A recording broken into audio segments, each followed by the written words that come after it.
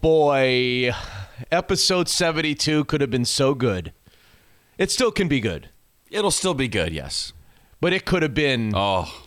People could have been like standing in line to download the podcast for episode right. 72. We were this close, and my fingers are how many inches apart? We were this close Inch and a half? to people downloading episode 72 faster than episode 1, yes. for goodness sakes. And I was that close to hugging like 70 strangers. I would have flipped out. If the Seahawks score there, I'm flipping out. Oh, my God.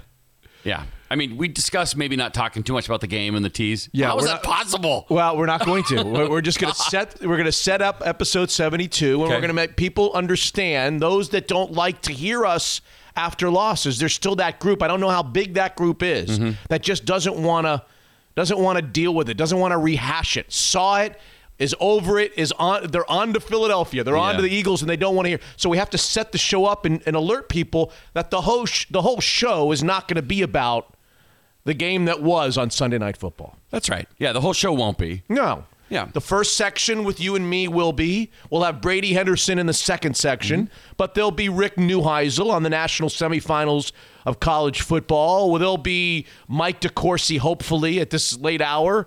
I'm thinking Mike DeCourcy of the Sporting News will be with us to talk about the NFL playoffs and about college basketball. There'll be other stuff. We'll do the other stuff segment. Oh. You and I love do you have a lot of the other? I got plenty. Got lots. So 72 is not going to be all about what kind of word do you want me to use? What is the word? What's the noun to describe what we saw? The disaster? Was it a disaster? Was it a travesty? Was it a failure? Was it a heartbreak? I know that if I were at the ballet, I wouldn't be feeling the way I feel right now recording with you on a Sunday night. That's right. I know that. I know that's true. I'd be fine if I was at the ballet tonight. But how would we feel if they would have got LSU'd? You know, if it was like 50, Oh my God. How would we be feeling right now? Well, that's part of what I want to talk to you about, actually, in the first segment when we talk about it. Okay. Because I think I told you on episode 71P, which was our last patron episode. Yes. Right after Christmas. We released it right after Christmas. I think I said to you either on or off, where we're recording, when I said to you that I think they'll either win both. If they beat the 49ers, they'll win the first week of the playoffs. But if they lose the 49ers game after what happened in the Cardinals game, I know everybody's going to say, well, they're going to Philadelphia. They're going to the NFC East. They've already won there. Yeah. I think I said to you that I thought that they would actually lose both games, that their season was done, right? Yeah.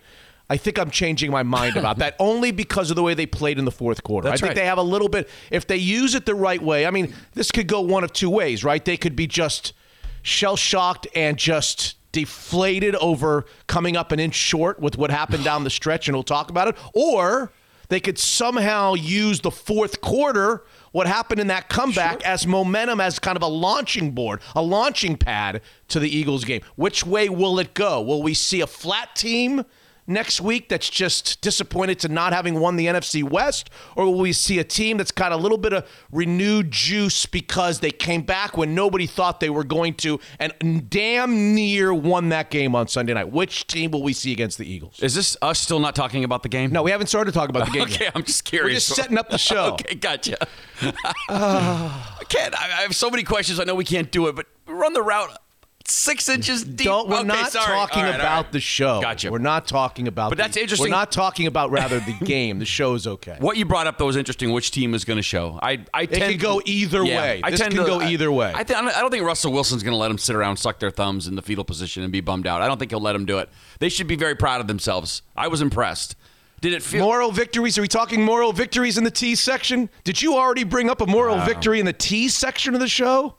I don't think moral victories are allowed until at least segment 1, maybe segment 5. Okay, gotcha. All right. Episode 72. Not sure where you're listening or how you're listening. Most on Apple Podcasts, some on Spotify. You can always hear us on MitchUnfiltered.com and get yourself a Mitch Unfiltered coffee mug if you like. I have the Traveler. What do you call that thing? The coffee? That's there's a word for that. It's not Traveler? No. I always call it a Traveler. No, it's not a Traveler. What is that called? It's the...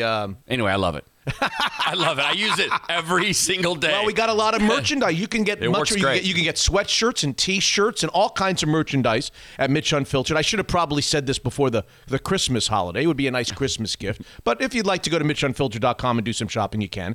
The last Mitch Unfiltered episode of 2019, that's what we're here. This is it.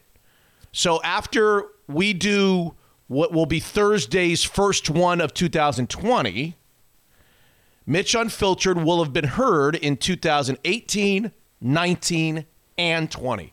In portions of 3 years, this podcast has somehow, I don't know how, survived. Yeah. And they said you'd only make it 3 episodes. What do they know? What do they know? Look at us rolling along here. I said we'd only make it 3 that's episodes. Right. I don't know who they are.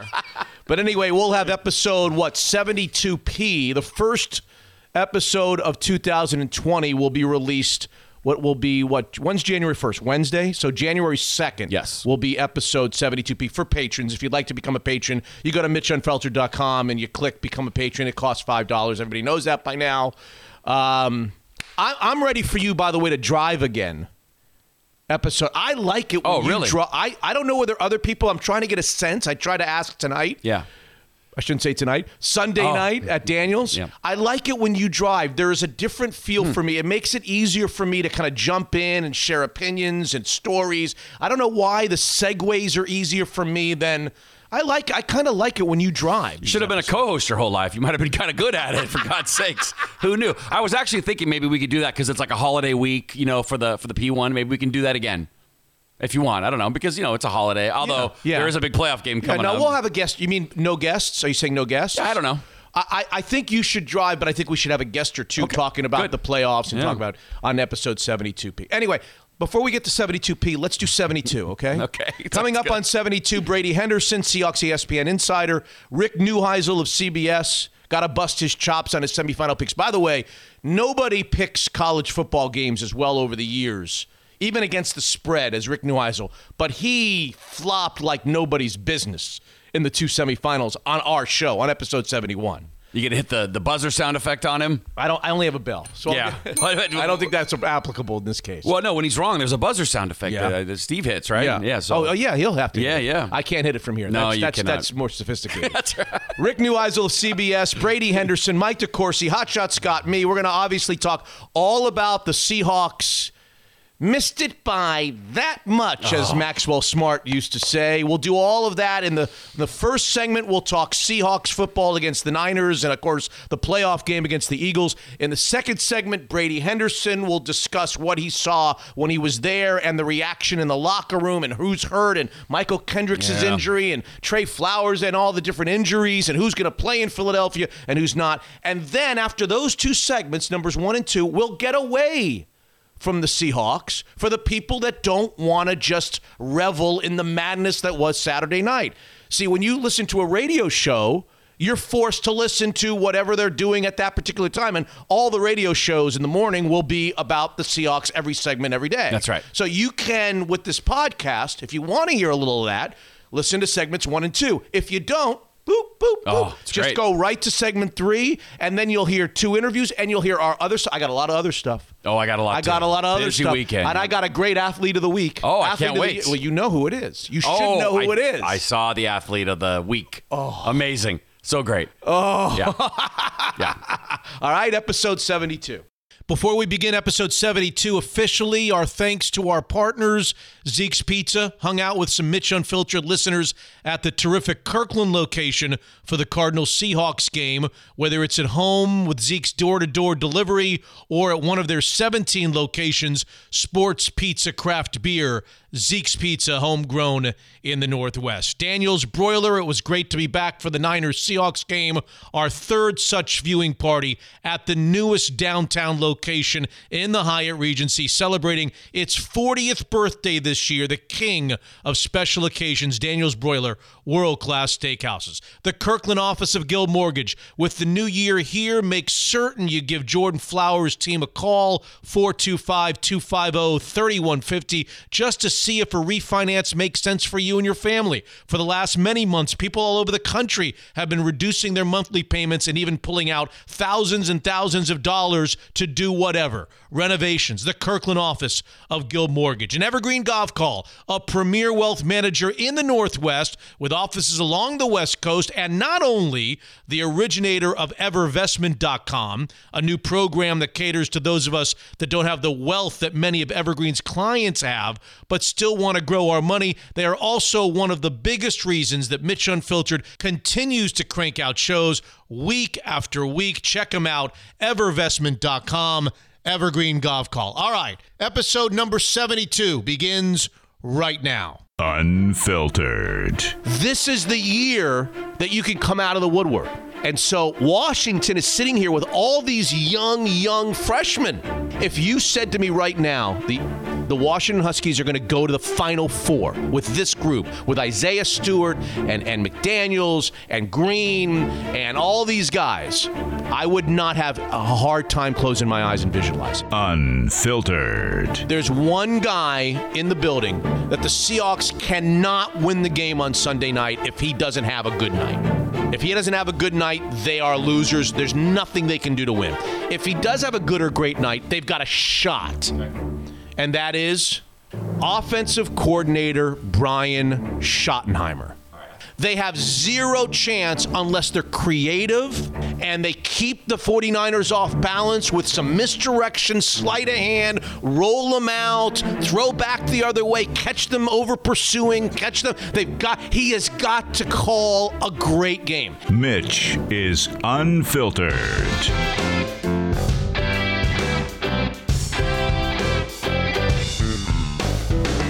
Episode number 72. Episode Joe Nash of your Seattle Seahawks. Air Nash, they used to call him because he would block field goals. He could jump so high. Yes, he could. Air Nash. Episode Michael Bennett, number 7. Episode Offsides. That's right. Did anybody jump offside? Did he had? I don't know. Do they even record that? Is there a stat, an official stat? Because if there is, he's got to be one of the career leaders, NFL leaders in offside encroachment. Yeah. Encroachment. Number 72. How many times did that guy jump offside? The worst. Yes, and his little pads.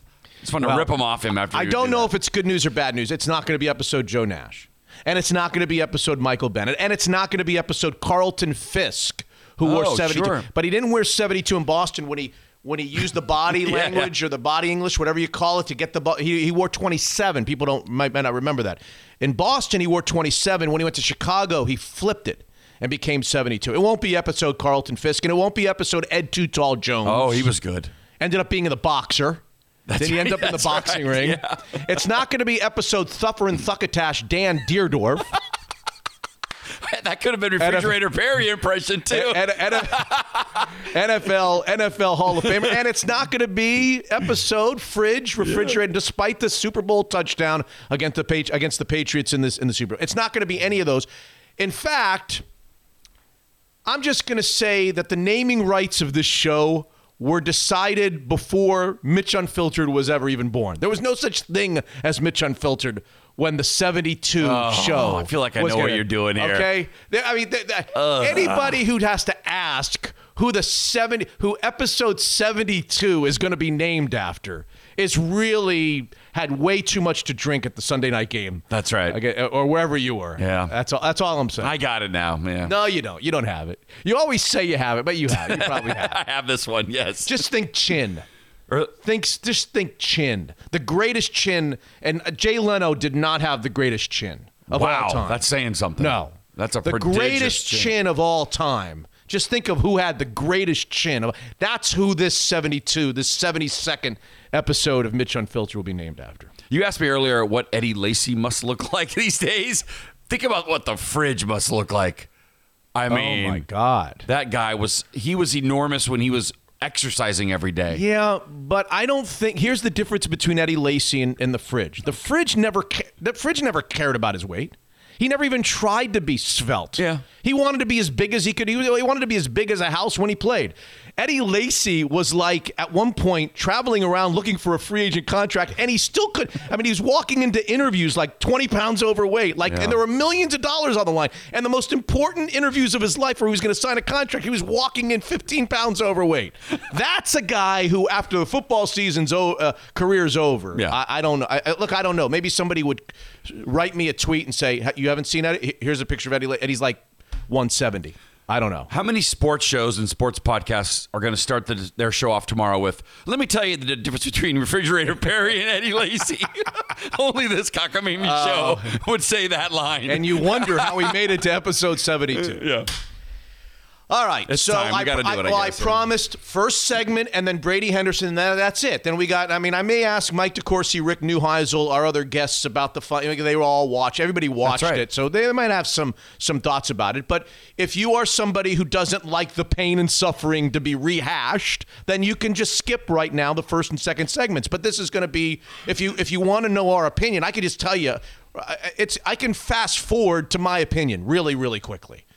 I have a few. First of all, and you are the voice of reason. You said to me at Daniel's Prime when I looked at you at every time I get to a half where they've just absolutely been a turd in the fishbowl in the first half. Punch bowl, sorry. Yeah. I always say fishbowl. A turd in the punch bowl in the first half. I always say to myself, okay, this is the one where they're just going to get blown out. Yeah. And somebody inevitably says to me, no, they're not.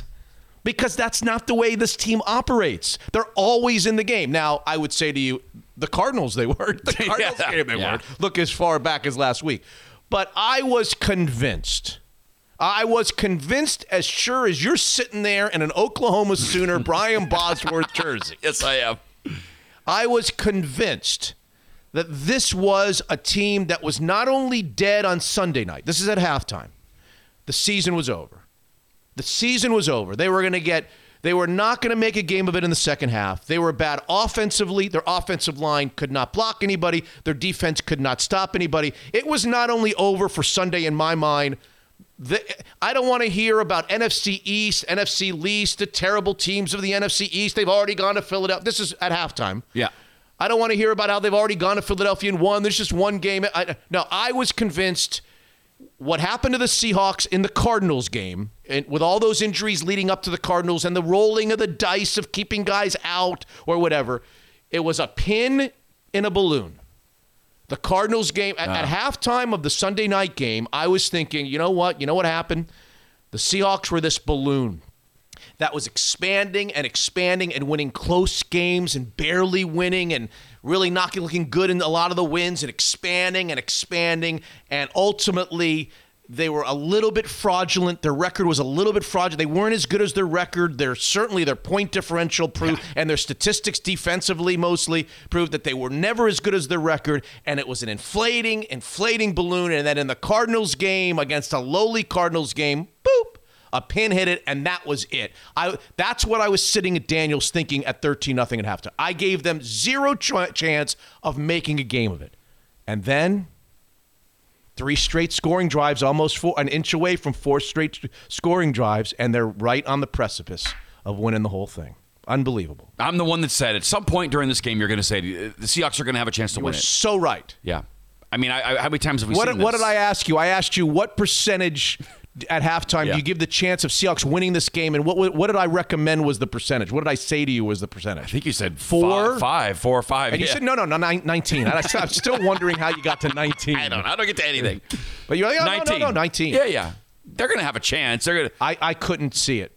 I couldn't see them having a chance in that game. That first half looked like my prediction that I've been making for 2 weeks, that they're just going to get their butts kicked. That's first half looked like it. How was it only 13-0 at halftime? Well, they had lost that game 27-0. That should have been just looking at the statistics and feeling the game and offensive and defense. They should have been 5 touchdowns, but it felt like they were 5 touchdowns behind. And that's part of the thing I think that sort of helped me with the confidence. I'm like, wait a minute, the Seahawks only had 1 touchdown scored on them, and they couldn't have played any worse. Right. They're not going to keep playing like this, I didn't think. So then it comes down to, and I know there's a lot, and you've been taking notes, and I've taken a few notes in between interviewing everybody for 72. Let's fast forward to the discussion of the final drive. if you don't mind, unless you have something really pressing that you want to go. Let's go right to what everybody is writing and talking about in the wake of the disaster or whatever you want to call it on Sunday night. And that is the last drive and the last few plays. And I think people are pretty – anybody who's listened to this podcast over the couple of year and a half that we've done it, anybody who listened to me on the radio – I used to do a radio show in Seattle – probably knows where I'm going to go, okay? I have been complaining – let's talk about two incidents that happened on Sunday night, the two big incidents. Number one, and we'll work our way backwards, I have been complaining – for how long? How many times have I complained to you that the Seahawks don't get the plays in time, they don't get to the line of scrimmage in time, and then Russell Wilson stands there doing an orchestra, conducting an orchestra, and how many times it hits 0-0 and you wonder, okay, are they going to pick up a delay of the game there, or do they get it off in time? And what about the defense, as you point out? They know once it gets to 0-0, there's no the next snap. That's right. You can tee off. You can tee off on them. How many times are we going to complain that they don't offensively have their crap together enough to snap the freaking ball? Now, maybe this isn't exactly the same thing, but I can't imagine a worse delay of game penalty. And I was really kind of trying to. I even talked to Neuheisel. You hear me talk to Neuheisel about it in this show. I was actually thinking a lot about it on the way home from Daniels on Sunday night. I was just thinking, how could that happen?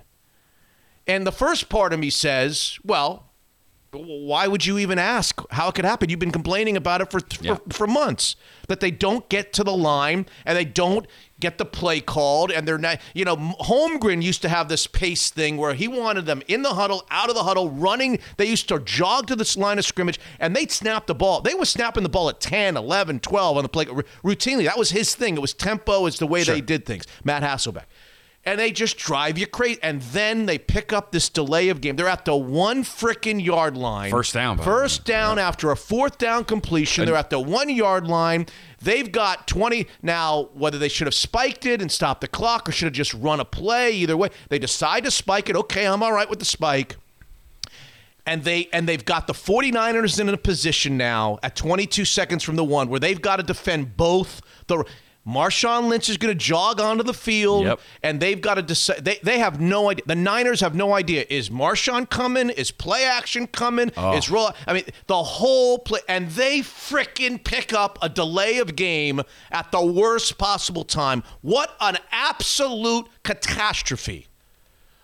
And you're going to ask me, or somebody's going to ask me, well, whose fault is it? I don't know. I don't know that I'll ever know whose fault it was. Is it the coaching staff because they didn't get it into Russell Wilson? Did Wilson not get into the huddle? Did Wilson not get them to the line? What happened? I don't know exactly what happened. All I know is that's like a season-defining meltdown. There is a chance that they're not going to play in a Super Bowl because of that delay of game. Yeah. What was George Fant doing, by the way, sprinting up to the line last minute and late? I don't know. What was happening? I don't know. I was confused. I was maybe they were doing what I was doing, celebrating the 4th down conversion and the stopping of the clock. Maybe they were so.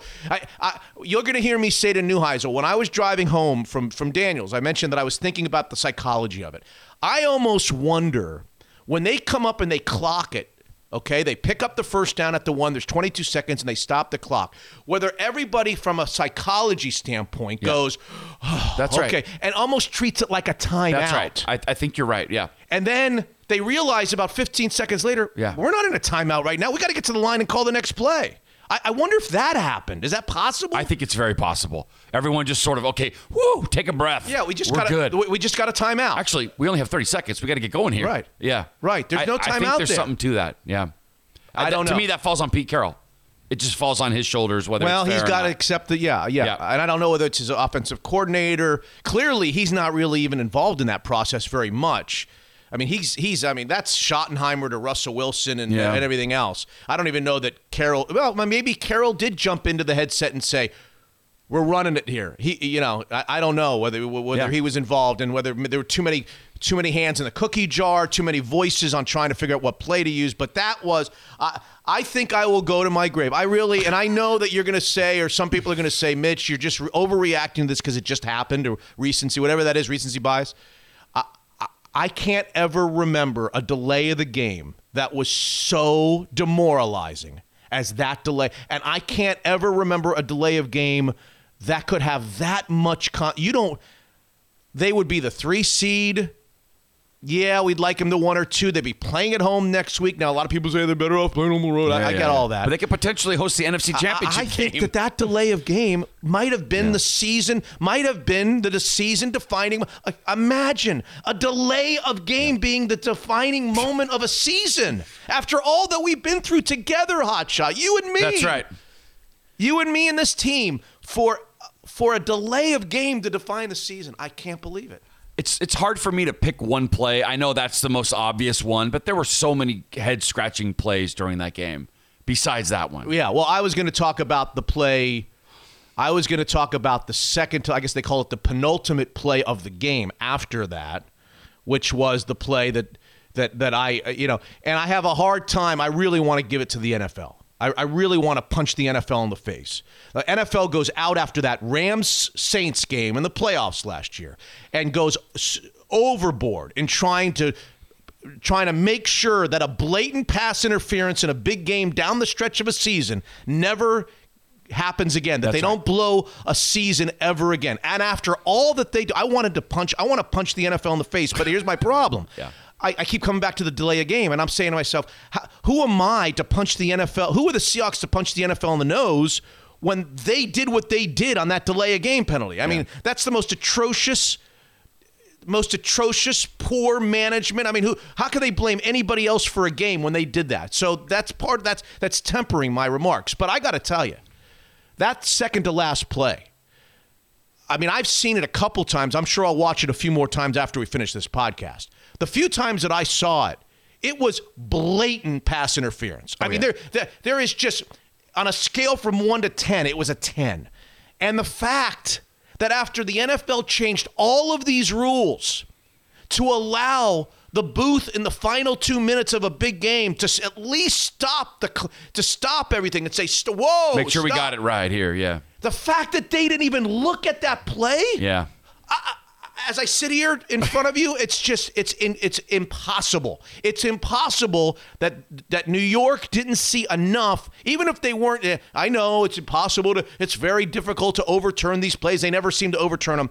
This was so blatant. Maybe they wouldn't have overturned. I think they would have. I think they would have called pass interference and put the ball back on the 1 yard line and given them 10 or 12 or 14 or 16 seconds to go. They would be back at the 1 after they had the 5 yard penalty. But to me, the transgression here that's just is inexcusable is that they never even, after all they've done, they didn't even look at it. Right. They didn't even radio down to the official to say, "Hey, buddy boy, stop the clock, stop everything. Yeah. We need want to see this. We want to look at this Yeah. to see if there's blatant pass interference here." As I sit here now, I can't believe still that play didn't warrant at least a look-see from New York. Yeah. Unbelievable to me. I don't get it. But again, that's like 1 of 5 plays. If they kick the field goal instead of going for it on 4th and 1 with Marshawn, then the Seahawks only need a field goal to win. Well, that was when? That was 13-0. 13-0. Instead of going to 13-3, they tried. Well, so but again, that final drive, they don't need a touchdown. Okay, so to me, there's a million plays besides just all right, look me in the eye and tell me. If you're going to complain about that play, then you got to look me in the eye and tell me that at that time you wanted them to kick the field goal. You did not want it. No one with everything going as bad as it was going, and them down 2 touchdowns that felt like 40, and they're down there. Yeah. And they've got Marshawn Lynch. They just signed Marshawn Lynch. I can't believe if I would have come over to you and said to you, "What do you want? You want to take the 3 right now?" That you would have taken that. You would have gone for it. Points felt like a premium, though. You couldn't get you couldn't get anything. You got 3 free points here? I'd be completely. I can't speak for you. If I were here complaining about the fact that they didn't take 3, it would be completely disingenuous because I remember how I felt at the time, which was you got to go for it. Really? In the first half? You got at 13-0 to come away with 3 there. You got to go for it. The fact that they can't. Why can't they have? Why don't they have a quarterback sneak?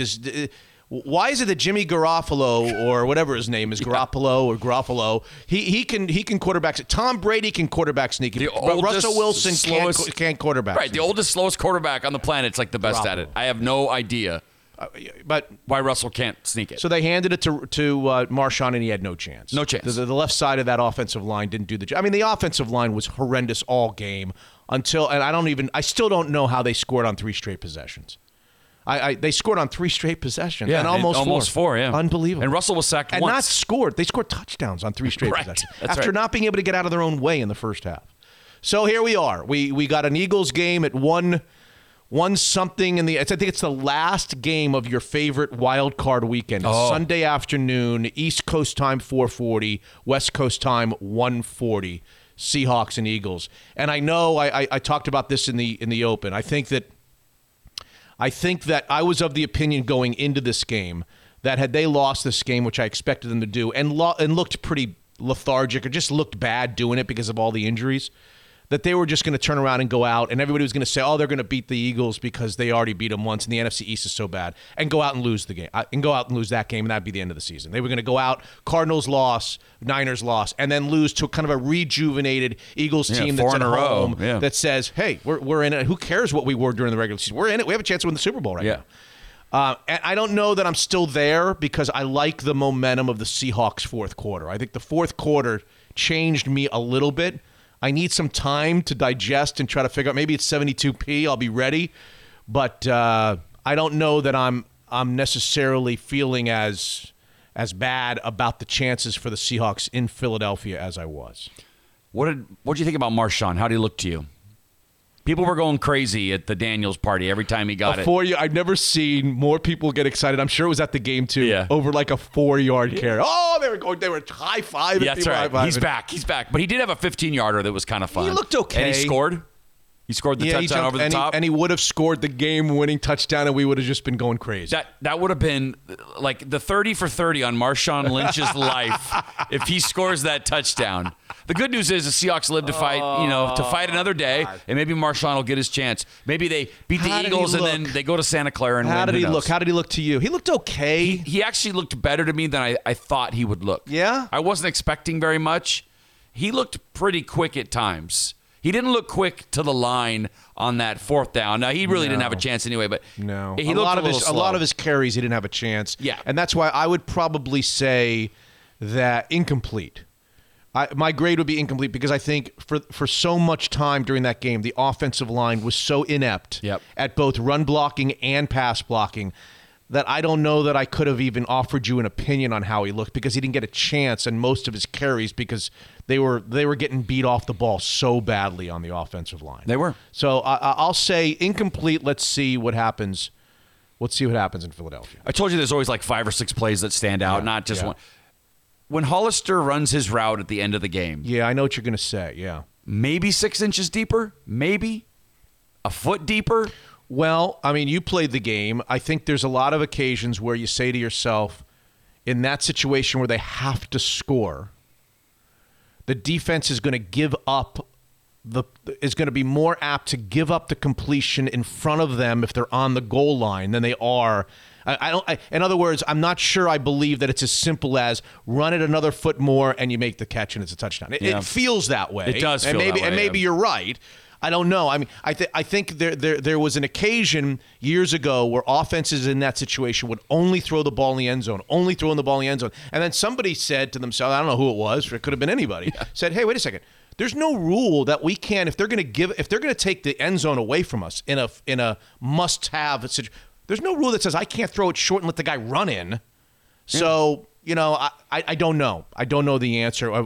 Maybe the route was run appropriately, maybe not. I mean, he took a vicious hit. If you go back and look at the hit, you almost wonder that if he had taken that hit was like a hit. That hit was like a 10 on a scale from 1 to 10.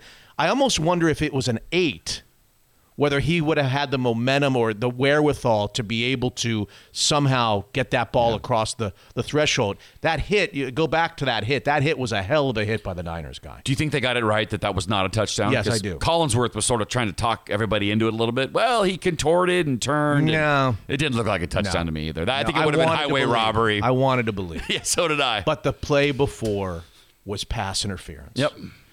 The guy totally did not allow the receiver to make a play on the ball. And didn't have his head around. Didn't have his head around. Yeah. Major contact. Didn't let him play. And you might say, somebody might say, well, they can't look at it again if it's going to be holding or illegal contact. But that was happening while the ball was in the air. The ball was thrown. And once that contact is happening while the ball's in the air en route to the receiver, it's no longer holding. It is pass interference. Yep. And I will go to my frickin' grave not understanding how, at the very least, look at it. Just take a look at it. Yeah. They weren't willing to take a look at that? Especially considering what you said about them overcompensating about. It just happened last year. Right. This is the first Less year than of a the year rule. ago. The rule was instituted for that play. That's that right. was the play that it's instituted for. It's exactly unbelievable. right. Yep. It's unbelievable. Yeah. How did Russell look to you? Did you feel like he overthrew some guys a couple times that maybe were used to him making? My view on Russell Wilson, and I could be all wet on this, is that I think very often when he plays against great defenses, would you call the 49ers defense a great defense? I think they're probably the best in the NFC at least. Yeah. Well, they've given up some big totals to some teams like the Rams and the Niners and the Saints and the loss to the Falcons. But anyway, they're a good defense. Let me try this on for size.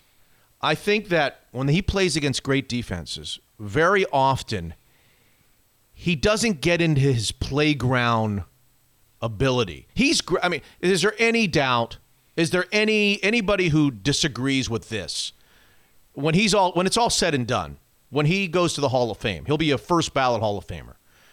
And we start talking about Russell Wilson's life as a quarterback. Is there anybody that's going to disagree with the notion that Russell Wilson was always at his best when he was improvising? That's right. When he was extending plays, when he was moving around, when he was looking like he was going to run with it, and then he doesn't, and then he gets right to the line and he throws it, or when he looks like he's going to take off and then doesn't, or does take off.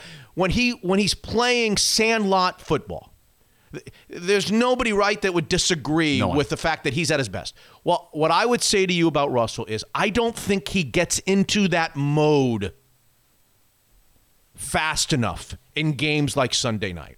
Like a whole half fast enough? Like, I think it takes desperate times for desperate men. It almost feels like he gets into that routine when they're desperately, woefully behind and nothing's going right, as opposed to when you're playing against a ferocious defense without your starting left tackle, maybe going into the game with a little bit more of that mind frame of, let me run around a little bit. Let me move around early in the game. First of all, let me improvise. Let me scramble around. Let me extend plays. Let's move and a little of that is on Schottenheimer too. So does that make sense? Yeah. I almost felt like in the first part of that game, they were not getting out of their own way. He was getting all kinds of pressure, and he was just a regular quarterback. And then they got way behind, and the reason they were able to score the 3 touchdowns that they were able to score on those drives, he was running around, Fran Tarkington, Russell Wilson making plays. I'd like to see him maybe get into that mode faster. Does that make sense? It does, but I know fans always do that. Why don't we just run that offense we saw in the second half in the first half? But I don't think it's that simple, right? Well, I'm not talking as much running the offense. Or him playing like that. Why doesn't he do that in the first half? Yeah. People say it all the time. Yeah, they say it all the time. It worked so great in the second half, and when you were desperate, why not come out of the gate like that? I don't know the answer. I don't know. He seems to look a lot like a regular, standard, traditional quarterback at the beginnings of these games, which he can also function very well against most teams.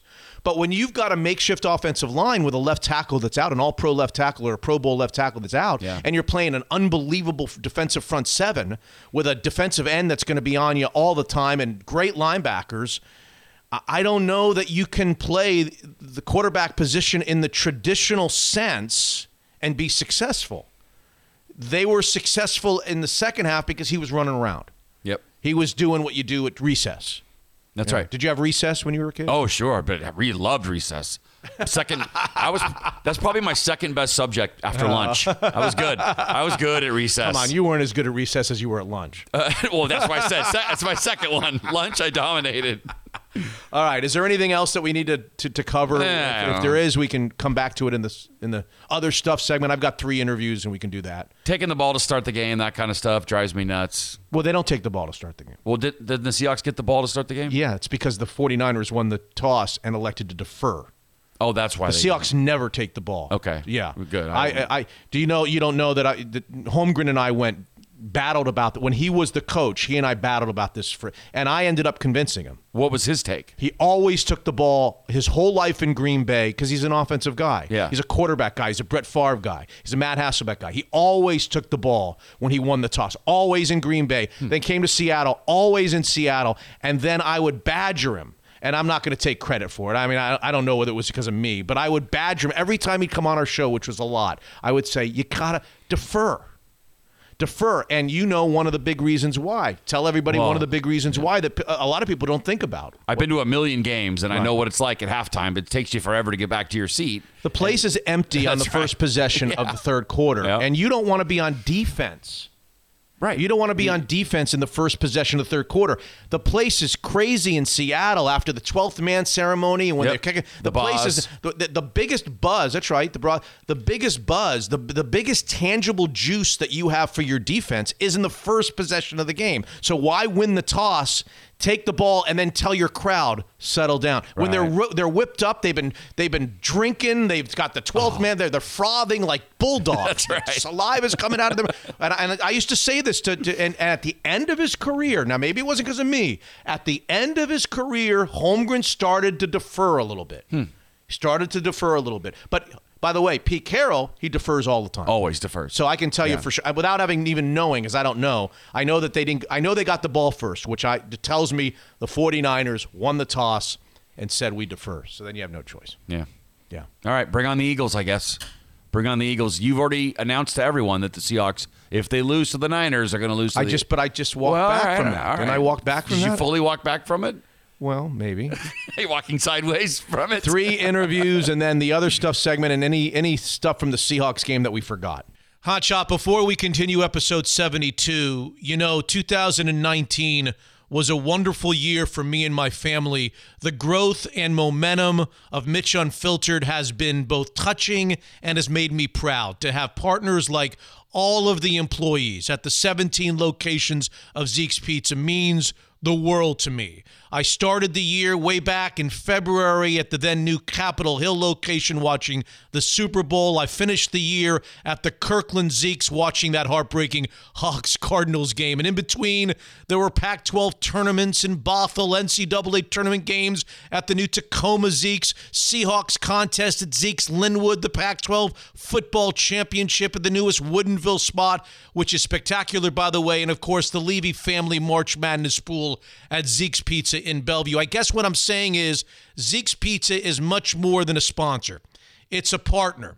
It's a place that I choose, my family chooses, when we want to watch a sporting event, all while enjoying awesome Northwest pizza with a selection of craft beer that makes other restaurants envious. A happy and healthy new year from my friends at Zeke's Pizza, homegrown in the Northwest. Unfiltered. Second and goal. Come up in a tight formation. Mostert takes it in for the touchdown. First and goal. Lynch. Touchdown. Well, I've heard that sound before. Marshawn Lynch. Sanders was in motion. Mostert into the end zone. Touchdown. Second down and 8. Wilson fires. Caught. DK Metcalf into the end zone. And the play clock is down to 3. And here we go. And Wilson throws. Caught. And it is going to be Hollister. After review, completed pass receiver was down short of the goal line. San Francisco will take over down. First down. We had the opportunities. It was there in front of us. It was like a perfect win. To me, it was a perfect way to win the championship. And unfortunately, they just came up short by a couple inches. But we already have to go and get rolling. Looking ahead, we play Sunday in Philly, and we got to go get that in order and get working in that direction. But how could you not be proud of the way these guys played? How could you not? They're fantastic to put us in position to win that football game after all that. But it was no surprise either. It was just this was the way we were going to win a division championship, and a couple things happened, didn't quite work out. Oh, boy. Man, oh, man. Fireside Home Solutions and I both wish we had a different ending to another classic Seahawks-Niners game to discuss with Brady Henderson. He's the ESPN Seahawks insider. It's brought to you by Fireside Home Solutions, whether it's fireplaces, garage doors, barbecue setups. FiresideHomeSolutions.com is the first place you check. Brady Henderson, who's with us week to week, have you gotten your arms around the last few moments, the delay, the PI that was ignored, the Hollister reception that came up an inch short? What do you make of all this? I did, and right after that game, I did have to go back and watch that final sequence one more time, just because there was a lot to unpack there, as they say. And this was a pretty wild finish for the Seahawks, no doubt about it. But it was also, in one sense, kind of what you would expect, at least in terms of how the game went down to the wire, like it has so many times this season. They went into that game Sunday night with 10 wins by one score this season, which was tied for the NFL record. So you figured that this one, against an excellent team, against the 49ers, would again come down to the wire, and it did.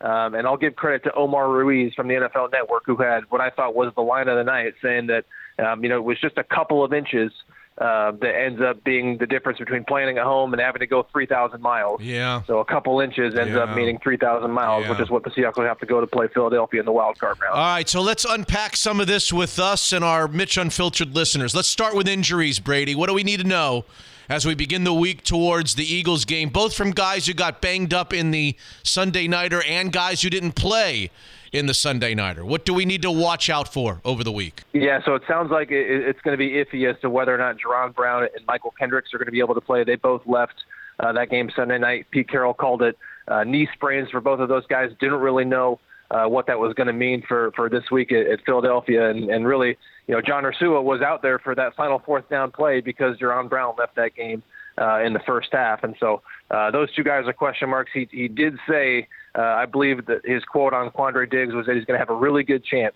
to play against Philadelphia. Remember, he's missed the last two games with that high ankle sprain. So coming back any quicker than 2 weeks, or even in 2 weeks, that would have been a pretty quick return. But it sounds like he's going to have a really good shot. And Carroll said that he expects Luke Wilson to play in that game. And Wilson was added to the injury report late. Sounds like he hurt his hip in Friday's practice. So he was kind of a late scratch from this game. But that's kind of the relevant injury updates from Pete Carroll. And, as you saw last week and as you saw again Sunday night, getting Quandre Diggs back would be a very big boost for that defense. Yeah, well, we'll hope. I don't know if it's going to happen, but we'll hope. First half inept play, Brady, on both sides of the ball. They were down 13-0, and it felt like 27-0. They couldn't get anything going offensively, and they couldn't stop the 49ers. And then something happens, at least offensively in the second half. I'm not sure the defense played any good in the second half. They gave up score after score in answering the Seahawks scores, although they did stop them on the one time that they had to at the end. How do you explain, or don't you, how bad the Seahawks were, not only in the Cardinals game, but the first half of the 49ers game? I wish I had a better explanation other than the one I'm going to give you, which is that they are just a second half team. And I don't know whether that's a matter of urgency. Players do talk about that, where, it seems like they have a pretty hard time putting their finger on why that is too, why they always seem to come out of the gates pretty slow.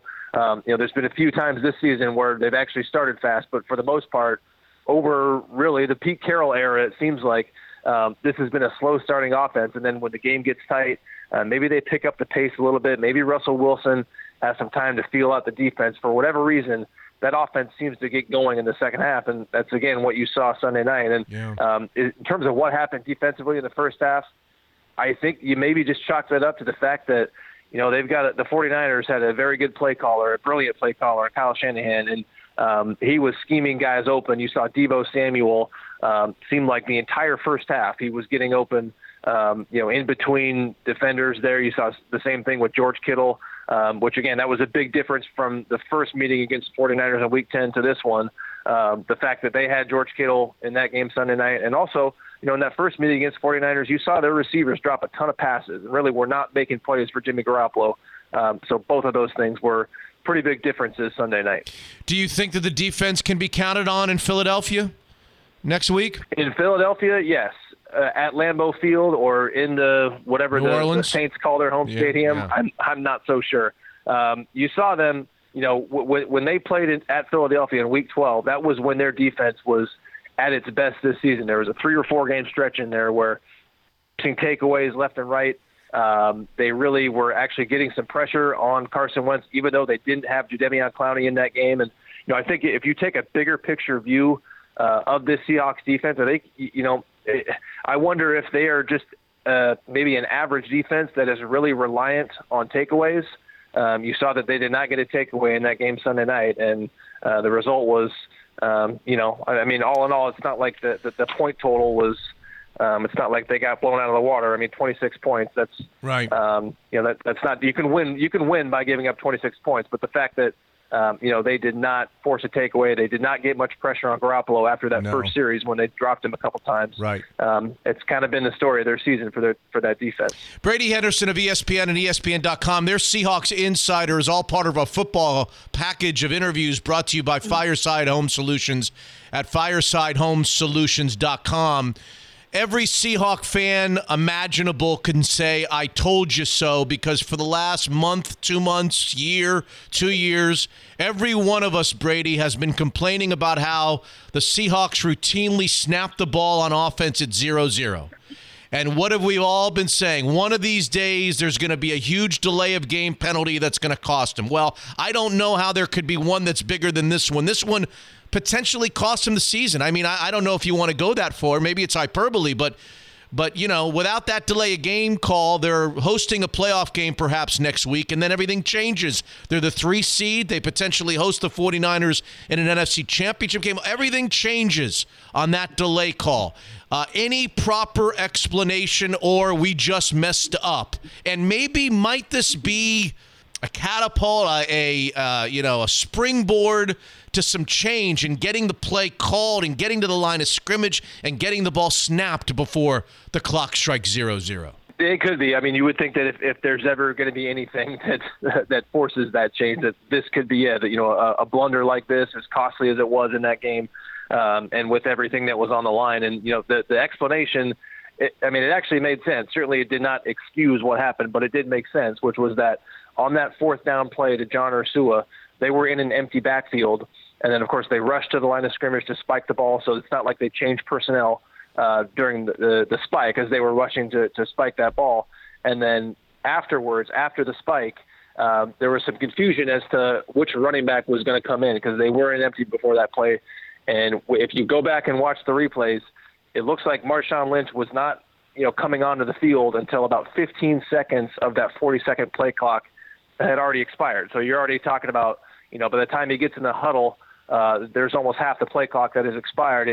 Pete Carroll, he did what he had to do. He took the blame for it. And ultimately, he's the head coach, and the buck does stop with him, whether it was directly his fault or indirectly his fault. It's on him. He did make an interesting point when he said that, sometimes when you kill the clock like that, when you spike it, players have a tendency to maybe treat that as though it's a timeout. And, of course, you have more time. It's not like the 40-second play clock is running there. And it sounded like that may have happened. And it does look like that when you look at the replay. They're not even huddling until, there's about 20 seconds that have gone off the play clock already. And they're not even in like a solid huddle there. So it seems like that might have been the case. It's funny because I mentioned that earlier on when we were recording with Scott and Rick Neuheisel. It seemed to me the same way, that maybe they thought subconsciously they had just called a timeout. It's just a killer penalty. And to your point about Marshawn, we all love Marshawn, but he doesn't hurry into the game when he comes in off the sidelines, does he? He's not sprinting. He's not the type to sprint to the huddle and get to the line of scrimmage, is he, Brady? No, but I wonder if he even knew he was supposed to be in the game there, or if he was even told. And also, after that spike, you see DK Metcalf. It looked like he was celebrating with John Ursua after that big catch that Ursua made. And so I think Carroll's point does have validity there. It seemed like players didn't really realize that they still had to get up and huddle and get going to run that next play. It wasn't like a timeout, but it seems like they might have kind of treated it like one. Anybody know what they would have run? I know I always ask this question. What would they have run had they snapped it from the 1? Somebody tried to ask Pete Carroll that, and he gave a you'll never know answer, and I don't think we will ever know. What do you think? My first gut is to say that they hand the ball to Marshawn Lynch, but it's never really that simple. You saw that 4th and inches play earlier in the game. he got stopped, and it wasn't like that. It wasn't like he barely got stopped. Like, that play did not really have a chance, and so it's maybe not as simple as saying, oh, you hand the ball off to Marshawn. And this is the same conversation from the Super Bowl, a few years ago. It's not always as simple as saying, you hand the ball off to Marshawn Lynch. Granted, remember, this is a guy who was playing his first game in 14 months, and again, got stuffed pretty badly on a 4th-and-1 play earlier in that game. How do you explain, I saw your tweet from Sunday night about the director of officiating. I want to be outraged over the lack of even stopping the game to take a good, strong look at that penultimate play where I think it's clear as the nose on my face, Brady, which is pretty darn clear that Hollister, Jacob Hollister, was interfered with on that play. They didn't even stop it and go upstairs. I know via your tweet, the director of officiating from the NFL said something like, well, we got a good look at it anyway. We didn't have to stop the game to look at it. Yeah, that didn't quite add up to me, because in order to get a good look at that, you would have to see it, I would think, a few times, and you'd want to see it in slow motion. And that takes more time than however much time, there was in between those plays there. And so it kind of seemed to me like that may have been Al Rivera covering, the league's butt there. On a play that it seemed like they should have reviewed. And, the explanation as he went further into it was that, they determined that Jacob Hollister initiated contact, and that contact was not enough to warrant offensive pass interference, and then that the contact that resulted from Fred Warner was not enough to warrant defensive pass interference.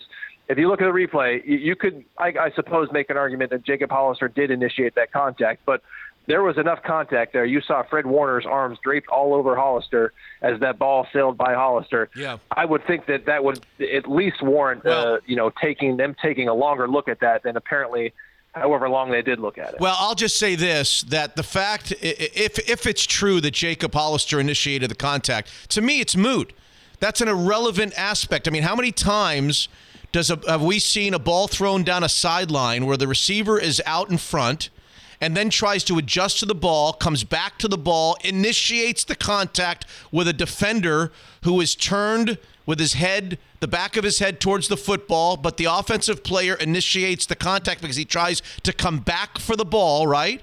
Is that offensive or is that defensive pass interference? It's always defensive pass interference if he tries to adjust to the ball and the defender doesn't allow him to do that, whether he initiates the contact or not. It's defensive. You have to let the receiver, and I think when you go back and look at it again and again and again, the more I look at it, the more I see a defender that doesn't allow Jacob Hollister to make a play on the ball. He just doesn't allow him to do that. Yeah, and he didn't. Hollister didn't even really have a chance to get his arms up to try to catch that pass. That's right. I mean, look, you can point to so many times, so many things the Seahawks didn't do wrong, which is always the case, but. This seems like one of those plays where people are going to be watching that replay over and over again, hoping that they see an official throw a flag there, and it's going to be one of those deals that is probably going to stick with the Seahawks and their fans for quite a while. All right, real quickly, Brady, will they win the Eagles game? Can they win 3 in a row on the road? Can they? They can win the Eagles game. Yes, I mean I don't think the Eagles are a particularly good team. You saw them earlier in the season in Week 12. Really handled them pretty well in that game, and it ended up being a one-score game. The Eagles got a garbage time touchdown, but that was a game. The Seahawks was one of their better games. Seahawks were healthier, right? The Seahawks were healthier when they played them the last time, right? Although they did not have Jadeveon Clowney in that game, and that was still somehow one of their better pass-rushing games. Okay. So I think they can win in Philadelphia. It's hard to imagine them going 3 straight, winning on the road 3 straight times, and people might hear that and say, well, they set the franchise record with 7 road wins this season. Yeah, they did, but a lot of those games came down to the wire. It was not like the Seahawks were, a demonstrably better team on the road this season than they were at home, other than the fact that, a lot of those games, home and away, came down to the wire, and they just pulled out those games. So it wasn't like they were rolling over opponents on the road. Maybe the Eagles game was one of the exceptions there, but talk about going to Lambeau Field to face Aaron Rodgers, going to the Superdome, Drew Brees. I mean, I think you put Russell Wilson up there with any of those quarterbacks he's going to have to face, and you'd say that he's a better quarterback than Jimmy Garoppolo. But winning 3 straight on the road, it's a tall order, even though the Seahawks have won a lot of games on the road this season. Well, the second, if they win the first one, odds are that the 3 will beat the 6, And that will put the Seahawks squarely back in Santa Clara, California, right?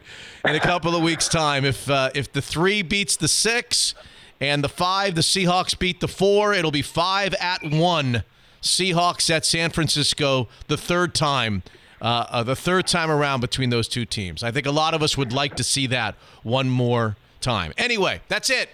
Thank you, Brady. I want to wish you and your family a happy and healthy New Year. Thank you for being a part of Mitch Unfiltered the last 14, 15, 16 weeks. I look forward to a couple more visits from you.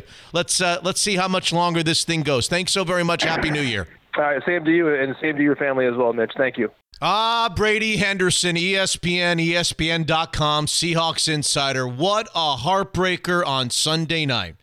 Just an inch or two away from the NFC West title, but instead, it's another trip to Philadelphia in the Wildcard round on Sunday, a 1:40, I believe, Pacific time kickoff. Did you know, by the way, that Daniel's Broiler is celebrating its 40th year anniversary with an appropriate yet amazing January promotion? Enjoy dinner at one of the 4 scintillating Daniels, and you're going to be offered a bottle of Veuve Clicquot Yellow Label Champagne for just $40 with the purchase of 2 entrees.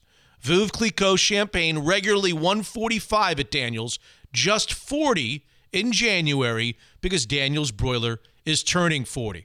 For the last 20 of those years, the Schwartz family and Daniel's Broiler has stood by my side like a best friend through thick and through thin, the very same way this world-class steakhouse has become a unique and integral part of the Northwest. So join me in honoring Daniel's for its constant excellence, attention to every detail, and making every guest for 40 years feel important and welcomed. Veuve Clicquot, $40. Daniel's Broiler locations, South Lake Union, Leschi Marina, Bellevue Place, and the new downtown Hyatt Regency. Happy New Year from Daniel's Broiler, a world-class steakhouse. Unfiltered.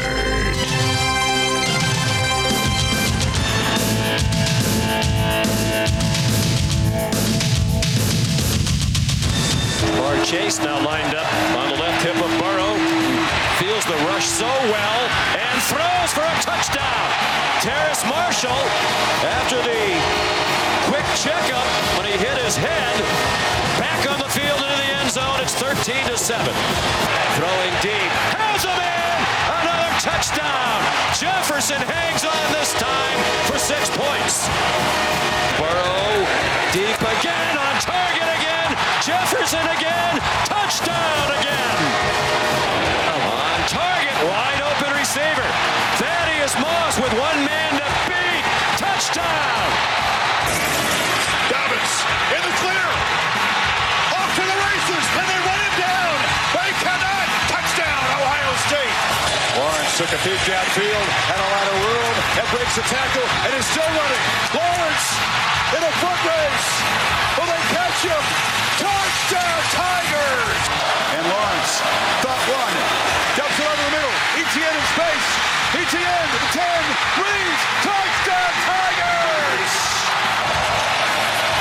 Second downfield, scans downfield, fires to the end zone. It's intercepted. Picked off by Nolan Turner. Fireside Home Solutions brings you our weekly chat with Rick Neuheisel. It's episode 72.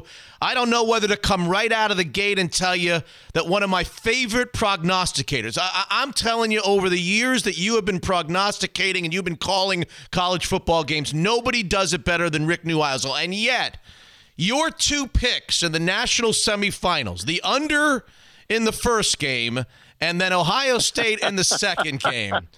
There are a lot of people that are throwing their podcasts that they flew to Vegas. They're throwing their phones at you. They want to be. You thought they were mad at you when you were at Washington. They're really mad at you now. They have every right to be upset with me. I have to tell you, though, over the course of the week, I actually flipped to the Clemson side after having spent some time with Dabo Sweeney and corralling what I thought was the right vibe for the game. But even then, Ohio State squandered what was an opportunity to blow the doors open in that game with some early game miscues down in the red zone. a drop ball by J.K. Dobbins, which resulted in a field goal, a drop screen pass by J.K. Dobbins, which resulted in another field goal. Both were opportunities for Ohio State to be up 24-0. As for Joe Burrow and 7 first-half touchdown passes, I don't know what to tell you. That was off the charts. I've not seen anything like that. LSU needs to see if Death Valley can be moved to Mercedes-Benz Stadium in Atlanta. What did he throw for 400 yards in the first half? Is that 403 yards? Oh He averaged over 15 yards an attempt in the first half. 21 of 27 for 403 and 7 touchdowns. Maybe we should put LSU in the NFL playoffs instead of maybe they're in the wrong playoffs. They should be. I mean, it's a pro-style offense. He's throwing the ball all over the field. He's going to be the number 1 quarterback and the number 1 player chosen. Maybe they're they're playing the wrong teams in this college football playoff. Well, it's a fair assessment. Let me say this. Not so long ago, Drew Brees broke the NFL record for a single game completion percentage with a 29 of 30 performance. Burrow is right now at 77+% using the entire New Orleans Saints offense.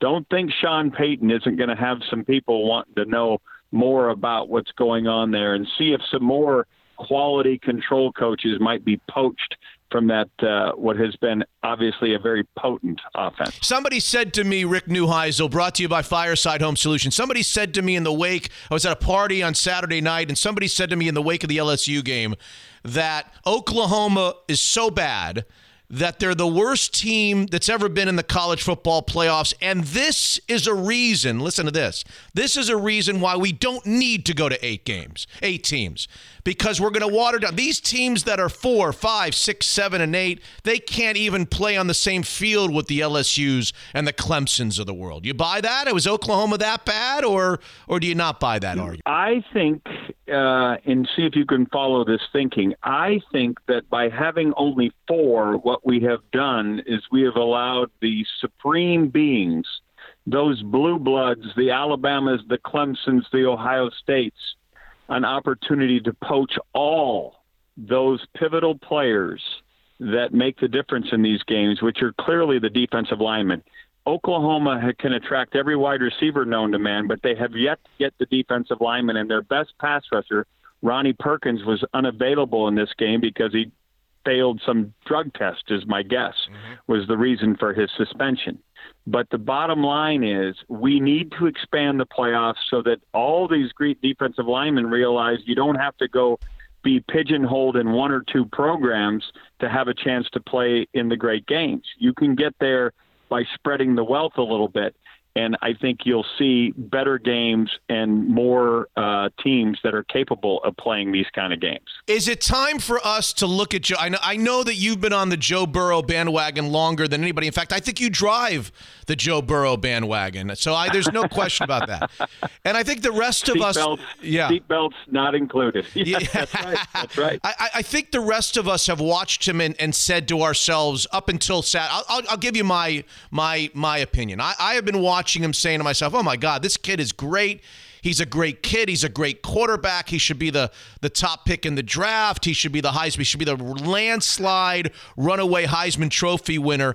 And then on Saturday, as I watched the semifinal, I actually looked myself in the mirror and thought, are we even underestimating with those types of descriptions? Is he more than all of that? Is he truly one of the great quarterbacks that we've seen in the last decade or the last 15 years? Is he bigger than just 2019? Oh, I think he absolutely is. I think, we're in an era where offensive coordinators want to be the quarterback. They want to program the quarterback. They want to tell him where to throw the ball. We all remember that vision of Lane Kiffin while he was coaching for Nick Saban in Alabama, putting his arms in the air as he is motioning Amari Cooper across it, because he knew that the quarterback for Alabama, I think it was Blake Sims at the time, was going to throw the ball deep to Amari Cooper. So he was calling touchdown because he got the coverage that he wanted. And coordinators have been not, I'm not going to go as far as saying dumbing it down for quarterbacks, but they have been telling the quarterback exactly where to go. Joe Burrow is being taught from a school that's an old school approach, meaning that we're going to give you everything you need to know about defenses. We're going to teach you how these offensive concepts fit against the different defenses. And then we're going to allow you the freedom to change from run to pass or pass to run, from pattern to pattern, to accommodate what you see and what you think is an opportunity for us to exploit what you're seeing. Very few quarterbacks at the collegiate level get that kind of training. Remember, his dad was a defensive coordinator at Ohio for Frank Solich before taking this year off to watch his boy. So he knows all the nuances of defenses like a poker player knows tells while sitting around the table. He sees all this stuff, and he has this great ability to go ahead and process and then change anything he wants and always get guys out. And then he's just got this potpourri of talent around him that are just having marvelous years, each and every piece. And it's an unbelievable array of talent, and it's an explosion of offense. So, yes, this is a transcendent talent. Oh, wow.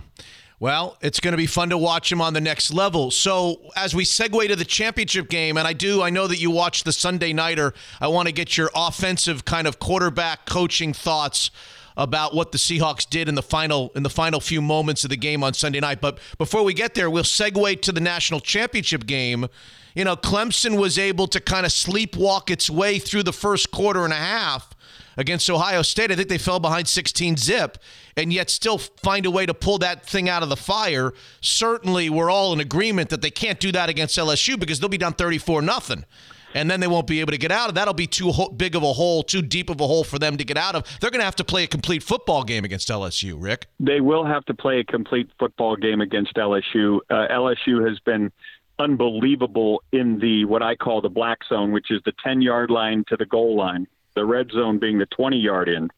They've been unbelievable, and that was where Ohio State sputtered in that first quarter, having 2 first-and-goal opportunities that just resulted in field goals. You cannot count on that from Burrow. They're going to have to find a running game. Travis Etienne in the other night only had 37 yards rushing. I know he was a pivotal player as a receiver, having, I think, 99 yards and 2 touchdown catches off some screens. But this is going to be bigger than that. They're going to have to control the ball and keep Burrow and company on the bench. Brent Venables, I listened to some post-game comments from him after the Ohio State victory, and he was sitting there going, oh, my goodness, I don't know how to stop those guys. And factor in also, Mitch, that Clyde Edwards-Helaire, who played sparingly in the Peach Bowl, will be back. You have to imagine that with another couple of weeks, that hamstring will be healed and that he'll be back and at full force. So it's Tigers on Tigers. It's in New Orleans. I mean, I can't imagine LSU not winning the game. But as soon as I say that, I remember that I saw a team down 16-0 come all the way back, and Trevor Lawrence, wow, what a performance he put on, especially in that last clock drive, four quick plays. His legs were the difference. We all thought Justin Fields was going to be the X factor with his ability to run the football. Trevor Lawrence goes for 107 yards rushing. That one play, that was off the chart. That one play, I don't know whether it was second or third quarter where he takes off and you're like, oh, look at the big man run. He's going to get the first down and get 15 or 20 and get out of bounds. And then before I know it, he's putting it into another gear. I couldn't believe how fast he was down the field for that touchdown run. It was remarkable, and it changed the fortunes for Clemson. They would not be in this game but for his play, both as a runner and as a passer. And it's kind of like what we saw last year, where he threw for over 600 yards and 6 touchdowns in the 2 games between Notre Dame and Alabama.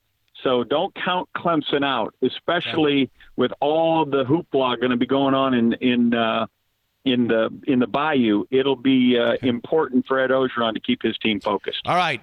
I'm afraid to ask you for an official pick because I'm afraid the next time we speak, you'll tell me that you flip-flopped on Wednesday. People are yelling at the podcast going, well, how come he didn't call his buddy Mitch to say, or at least send a text and say, I'm officially changing my pick so that Mitch could.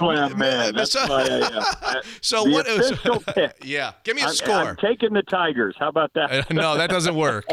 It doesn't work. All right, give me a score. LSU. Okay. It's a magical season. I'm taking LSU, And despite the fact that Brent Venables' defense was number 1 in the country in scoring, number 1 in the country in yards given up, number 1 in pass yardage given up, I'm going to say that LSU is scoring 42 points.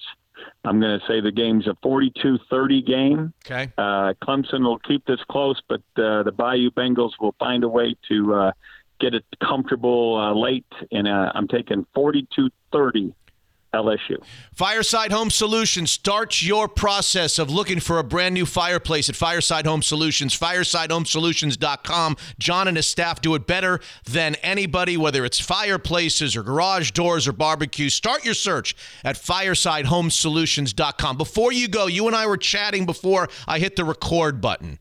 Everybody in the Pacific Northwest is wondering how you get a delay of game call after you stop the clock at the 1-yard line with 22 seconds to go. And I was driving home from a function where we watched it all together, and the thought that came to my mind was kind of, does sometimes when you rush up and spike the ball in lieu of a timeout, is there a psychology sometimes amongst your team that you kind of took a timeout, even though I know it's preposterous? They don't think they took a timeout, but do you exhale like you just took a timeout and then realize, wait a second, we didn't take a timeout. We got to get up and call the next play. What about the psychology of the clock play? I think that's a very fair assessment of the clock play, and the clock play is the most overused play in all of football.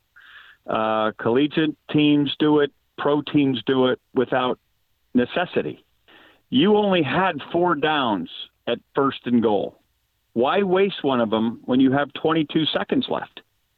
Each of those downs, I understand that you don't have any timeouts left, but you have opportunities to throw into the end zone 4 times or choose to run on 4th down, or any down you can choose to run, understanding the complications that go along with, the clock continuing to roll.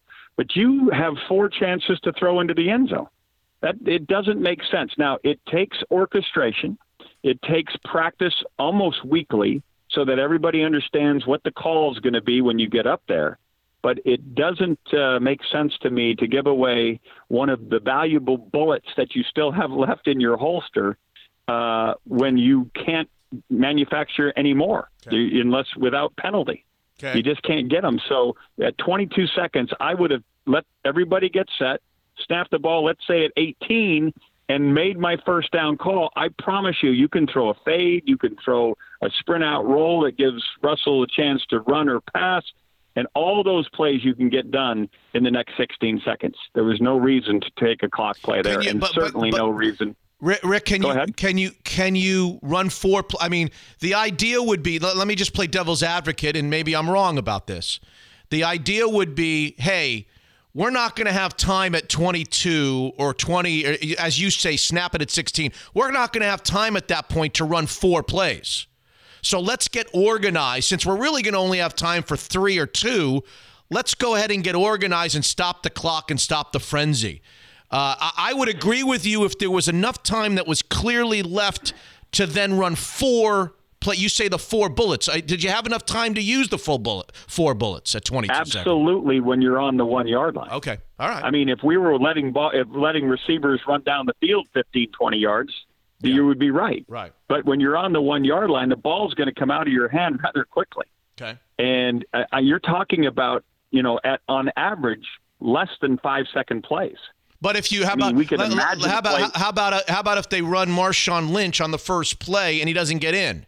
You're not getting 4 plays in at that point. You're not getting 4 bullets. Which now we're going back to a deeper problem that people are still struggling with in the Pacific Northwest when they didn't run Marshawn Lynch in that Super Bowl, that ill-fated Super Bowl. But ultimately, I thought they made the right choice there, because if they would have run Marshawn Lynch on that particular play, he would have been and got stopped. Then they would have been in a time situation where they were struggling to get everything done that they wanted to. By throwing there, they kept it a 50-50 proposition.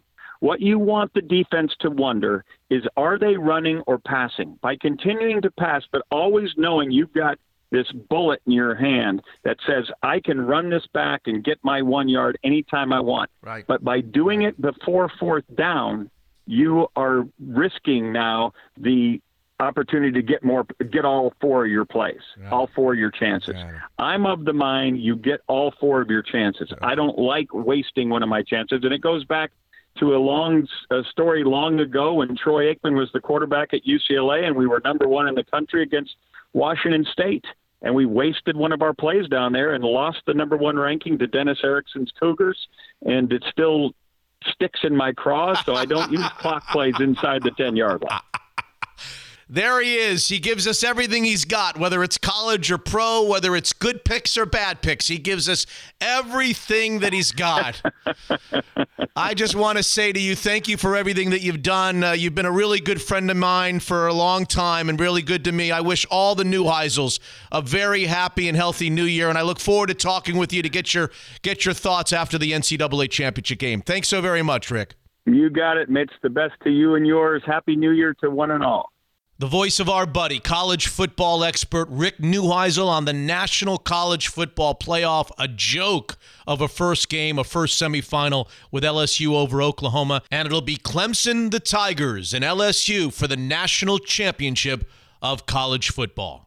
Question: when was the last time you looked at your mortgage and considered a refinance for you and your family? More and more people are doing just that this holiday season with Jordan Flowers in the Kirkland office of Gill Mortgage. My buddy Mike even came up to me at a recent Seahawks viewing party and said that he pulled out $12,656.19 and is not paying more than he was originally. So stop procrastinating, continuing to pay more each month. The Kirkland office of Gill Mortgage will do a deal with you that keeps you right where you are now. No starting the 30-year period over. A refinance gets you out of that mortgage insurance, which is costly, and also you can pull some money out to do those home improvements or remodels or whatever it is that you wish to do. There's only one thing that you shouldn't be doing, and that's just sitting there unwilling to, at the very least, make a 10-minute phone call to find out your options with Jordan Flowers' team at the Kirkland office of Gill Mortgage. There are 3 of the nation's top 1% brokers in their Kirkland office alone. Here's the phone number, 425-250-3150. 425-250-3150. The worst thing that can happen is you spend a few minutes on the phone with somebody from Jordan Flowers' team and you find out that you can't do better than you're doing now. The flip side is, and I'll bet you this is the majority of you all, you can pay less each month with a refi of your home that doesn't start you all over again. It's the Kirkland office of Gill Mortgage. The phone number, 425-250-3150. Give Jordan Flowers a call. Tell him Mitch sent you. The Kirkland office of Gill Mortgage. Unfiltered. Great to be joined on episode 72. Kind of a heartbreaking episode for us here in the Pacific Northwest. But Mike DeCourcy of the Sporting News, he doesn't care about that. He's all the way back in, where are you, Cincinnati, the Cincinnati area, Mike? I'm in Chicago at the moment. Okay. Doing little college hoops while the NFL was finishing up the regular season in pretty dramatic style. Yeah. What'd you think about that game on Sunday night? Missed it, but you remember Maxwell Smart? Missed it by that much, right? Yes. It was bizarre in some ways. The idea that you could have a first down from almost inside the 1-yard line, first and goal, and of course you spend the first down figuring 3 plays with the amount of time left should be enough, and then to wind up with a delay of game penalty was just bizarre and really hard to defend in that circumstance because it changes the entire end of the game. You possibly could have run the ball and still had enough time to get a couple more plays. So you closed half of your playbook by taking that penalty.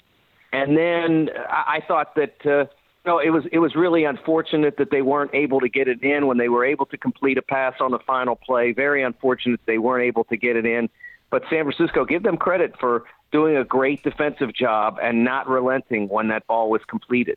Mike DeCourcy is a terrific sports columnist and has been for many years of the Sporting News. Has been very kind to me and my old radio show, now us on the podcast. He does all sports, does college basketball as well as anybody, and we'll segue to that. But I know you're a man of all sports. Did you watch on Sunday night the best team in the NFL or the best team in the NFC and the 49ers as we get ready to now jockey for position in the Wildcard round? How do you see the teams that are playing are still standing in both the AFC and the NFC? How do you rank them, Mike? Well, it's interesting because Baltimore has played unbelievably well. I mean, just extraordinary over the past 10 to 12 weeks. And what they're doing is amazing. But does everybody buy it? Does everybody buy that you can play that way and win a Super Bowl? I don't. Because I don't know that it's ever been done. And I suppose there's a first time for everything. And certainly it's in better hands with Lamar Jackson than one can imagine it being with just about anybody. But still, basically playing what amounts to an option attack. No one's won a Super Bowl like that. And until someone does, I'm going to be skeptical about it. I don't doubt Jackson's talent. He's amazing. He does some wonderful things. But if they get behind, if they wind up playing an AFC Championship game against Kansas City and Kansas City's able to throw the ball around a little bit, now obviously that's difficult to do against an excellent defense that Baltimore puts out there. But if they get behind, can they come back? I mean, those are the things they haven't really had to answer a lot. They were, I guess, about 8-10 weeks ago, they played against Pittsburgh in Pittsburgh. And Pittsburgh had a chance to put that game away and fumbled away the game in overtime. And Baltimore actually needed, prior to overtime, they needed a specious roughing the passer penalty to really stay in the game. So I still have my questions about whether or not, as well as they've played, and Lamar Jackson, take your MVP trophy and all that, but I still have my questions about whether or not you can win it all in the NFL with that system. Should we have LSU and the Baltimore Ravens swap places? Because LSU runs more of a pro-style offense and the Ravens run more of a college. So maybe the Ravens should be playing Clemson in the college football championship, and we should put Joey Burrow and LSU out there in the NFL and the AFC playoffs, Mike. Well, I'm sure there are lots of people who, after the way LSU went through Oklahoma, will say that would be a warranted switch. But I don't think that I don't think that's the way we want to go. But I'm fascinated now because I think that every team is going to come into their game against Baltimore feeling like if they can find a way to control the ground game, that they can have a chance. And I think when you look at – I don't know that Kansas City is quite the same as they were a year ago, but when you went into that game playing against them, you really sweated whether or not you could control their offense. I mean, you knew that if you could stop them on the ground, you could get hit through the air. If you slowed them in the air, they could hit you on the ground. And I don't think teams will go into the Baltimore matchup with the same double-fronted fear. But, of course, they do have to find a way to slow that ground attack down if they can't do it. And Pittsburgh, an excellent defense in a circumstance that was kind of a win-or-else circumstance, they couldn't do it at all today. Well, I can tell you this. I actually kind of agree with everything that you're saying about Baltimore. My problem is I'm not in love with any of the contenders outside of Kansas City and with the way they're playing in the AFC. I don't disagree at all. The Bills are a nice story, but are they doing it? I mean, the Texans have kind of been in reverse towards the playoffs. The Titans, again, are a great story behind Ryan Tannehill. The Patriots look terrible. They couldn't even beat the Dolphins on Sunday. And so, yeah, if it's not the Chiefs or the Ravens, really, who is it in the AFC? That's exactly the problem, and that's where you come up with the idea that Baltimore is in great shape. And so, as I said, I do think that even though other teams don't look imposing, I do think that unlike a lot of circumstances, I think they can feel like if they can go into that game and they have a chance. A lot of times you go in as the 6th seed against a really accomplished one. If you're able to get that first round game and you go in against a really, a spectacular 1 seed, you know it's going to be almost impossible for you to pull it off. I think of Indianapolis when they went to Kansas City last year, and they just couldn't be, they just couldn't stay competitive in that game.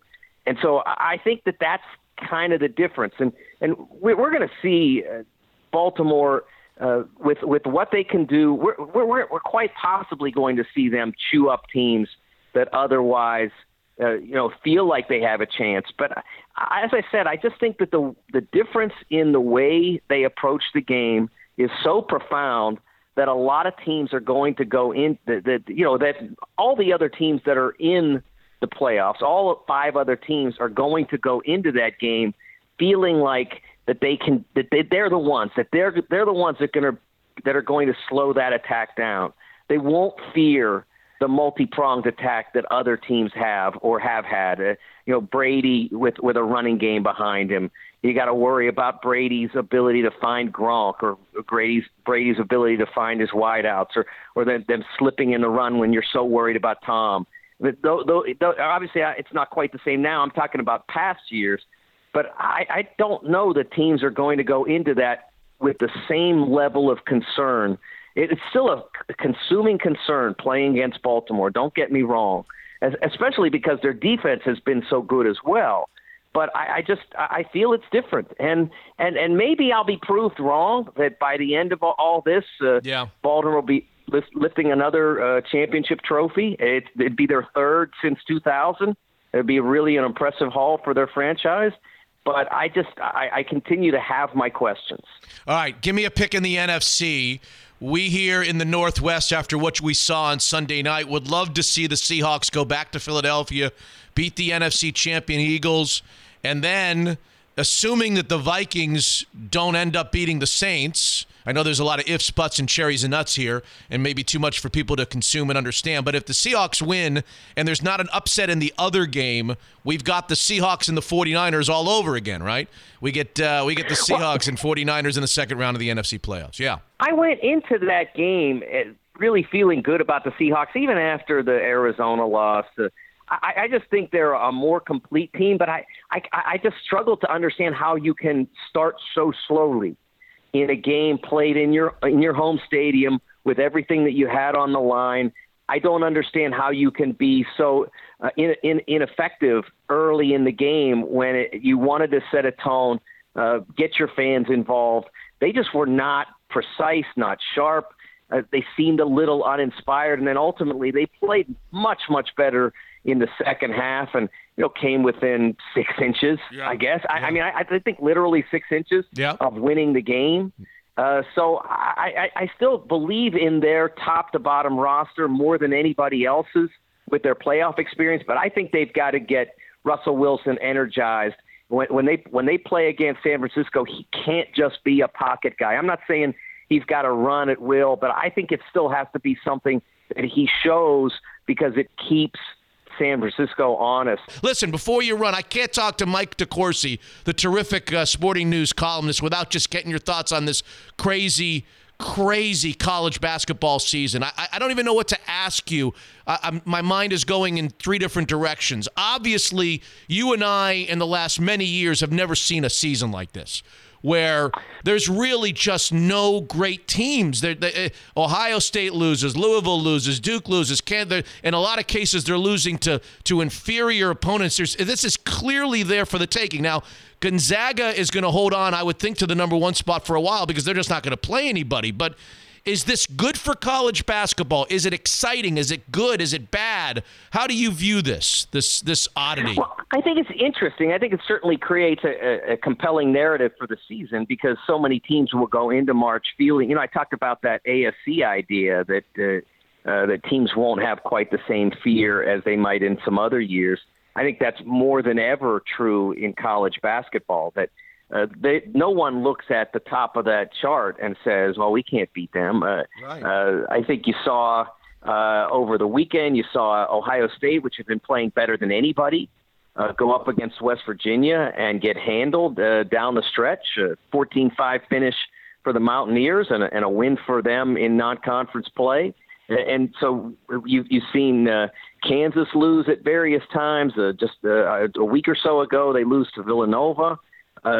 Everybody has been proven to be beatable, and some by teams that weren't all that special. Kentucky loses to Evansville. Duke loses to Stephen F. Austin. Right. That's really just a totally different scenario than we've seen in college basketball recently, and I think there are two reasons for it, Mitch.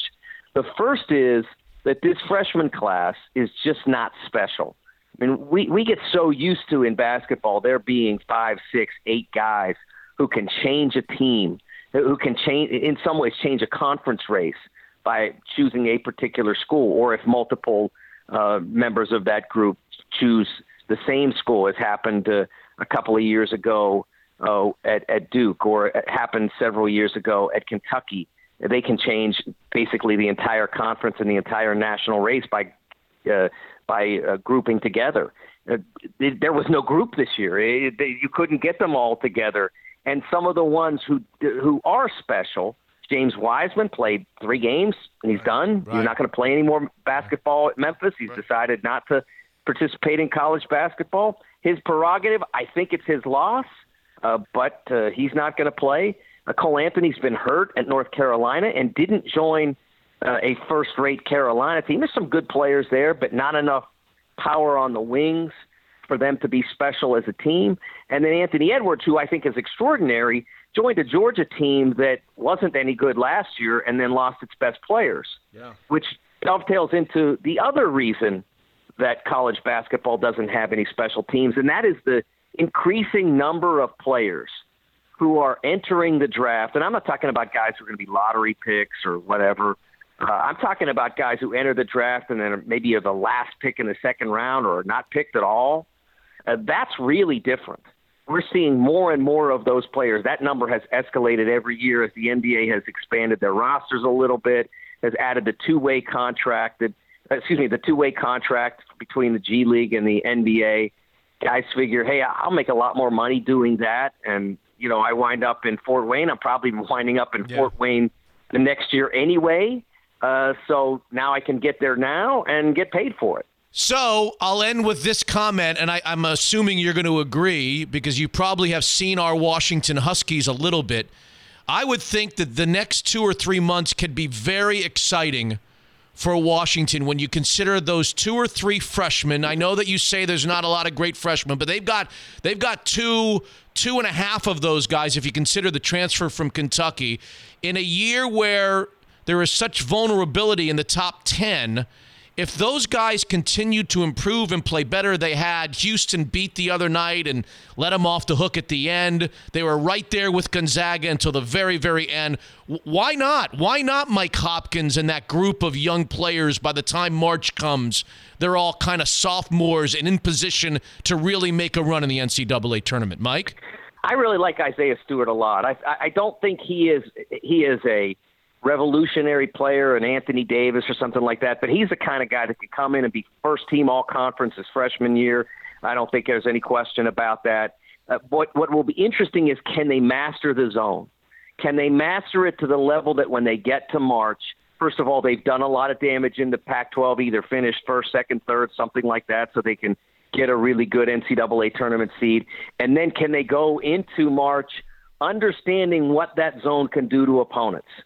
If they can do that, I mean, we've seen Syracuse in some years where their regular seasons weren't great. Yeah, they've gone in and teams haven't known what to do with them.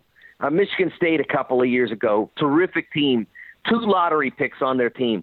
They run up against that zone and they just couldn't figure it out. Right. But that Syracuse team was a little bit more experienced. However, they also were a lot less talented than this Washington team is. So if the freshmen can just get the zone to the point where they feel like they know the inside and out of it, and maybe they aren't quite the masters of it that they'd be if they played 2-3 years, but if they can just get comfortable enough in it so that teams that they face are vexed by that zone in the way that orange opponents have been in the past, I think they have a chance to do really well in March. Happy and healthy New Year, Mike. Mike DeCourcy of the Sporting News, always kind, always great with his time. I hope that we can call upon you time and time again as the college basketball season unfolds. Enjoy the new year with you and your family, Mike. Thank you. Thanks, Mitch. Happy New Year. Good luck to the Seahawks, and I'll talk to you soon. Our guy Mike DeCourcy, the columnist of the Sporting News, a little NFL playoff preview and the world of college basketball as well. Hey, Happy New Year from Tyler Hay and his impeccable team at Evergreen Golf Call, a premier wealth manager in the Northwest. Not only has Evergreen been responsibly growing people's money from all over the world for decades, not to mention developing the Evervestment program for those of us that wouldn't be classified as, let's say, high wealth individuals, but Evergreen Golf Call deeply cares about its Northwest roots despite having offices up and down the West Coast, a charitable pillar in the community and a major reason why we continue to churn out new episodes of Mitch Unfiltered every single week. The title sponsor of our March Madness pool and our major championship challenge, 4 all-expense-paid trips doled out in 2019 by Evergreen, including the bucket list trip with me to Pebble Beach. Check out evervestment.com and see what Evergreen can do for you. Evergreen Golf Call, a premier wealth manager in the Northwest. Unfiltered.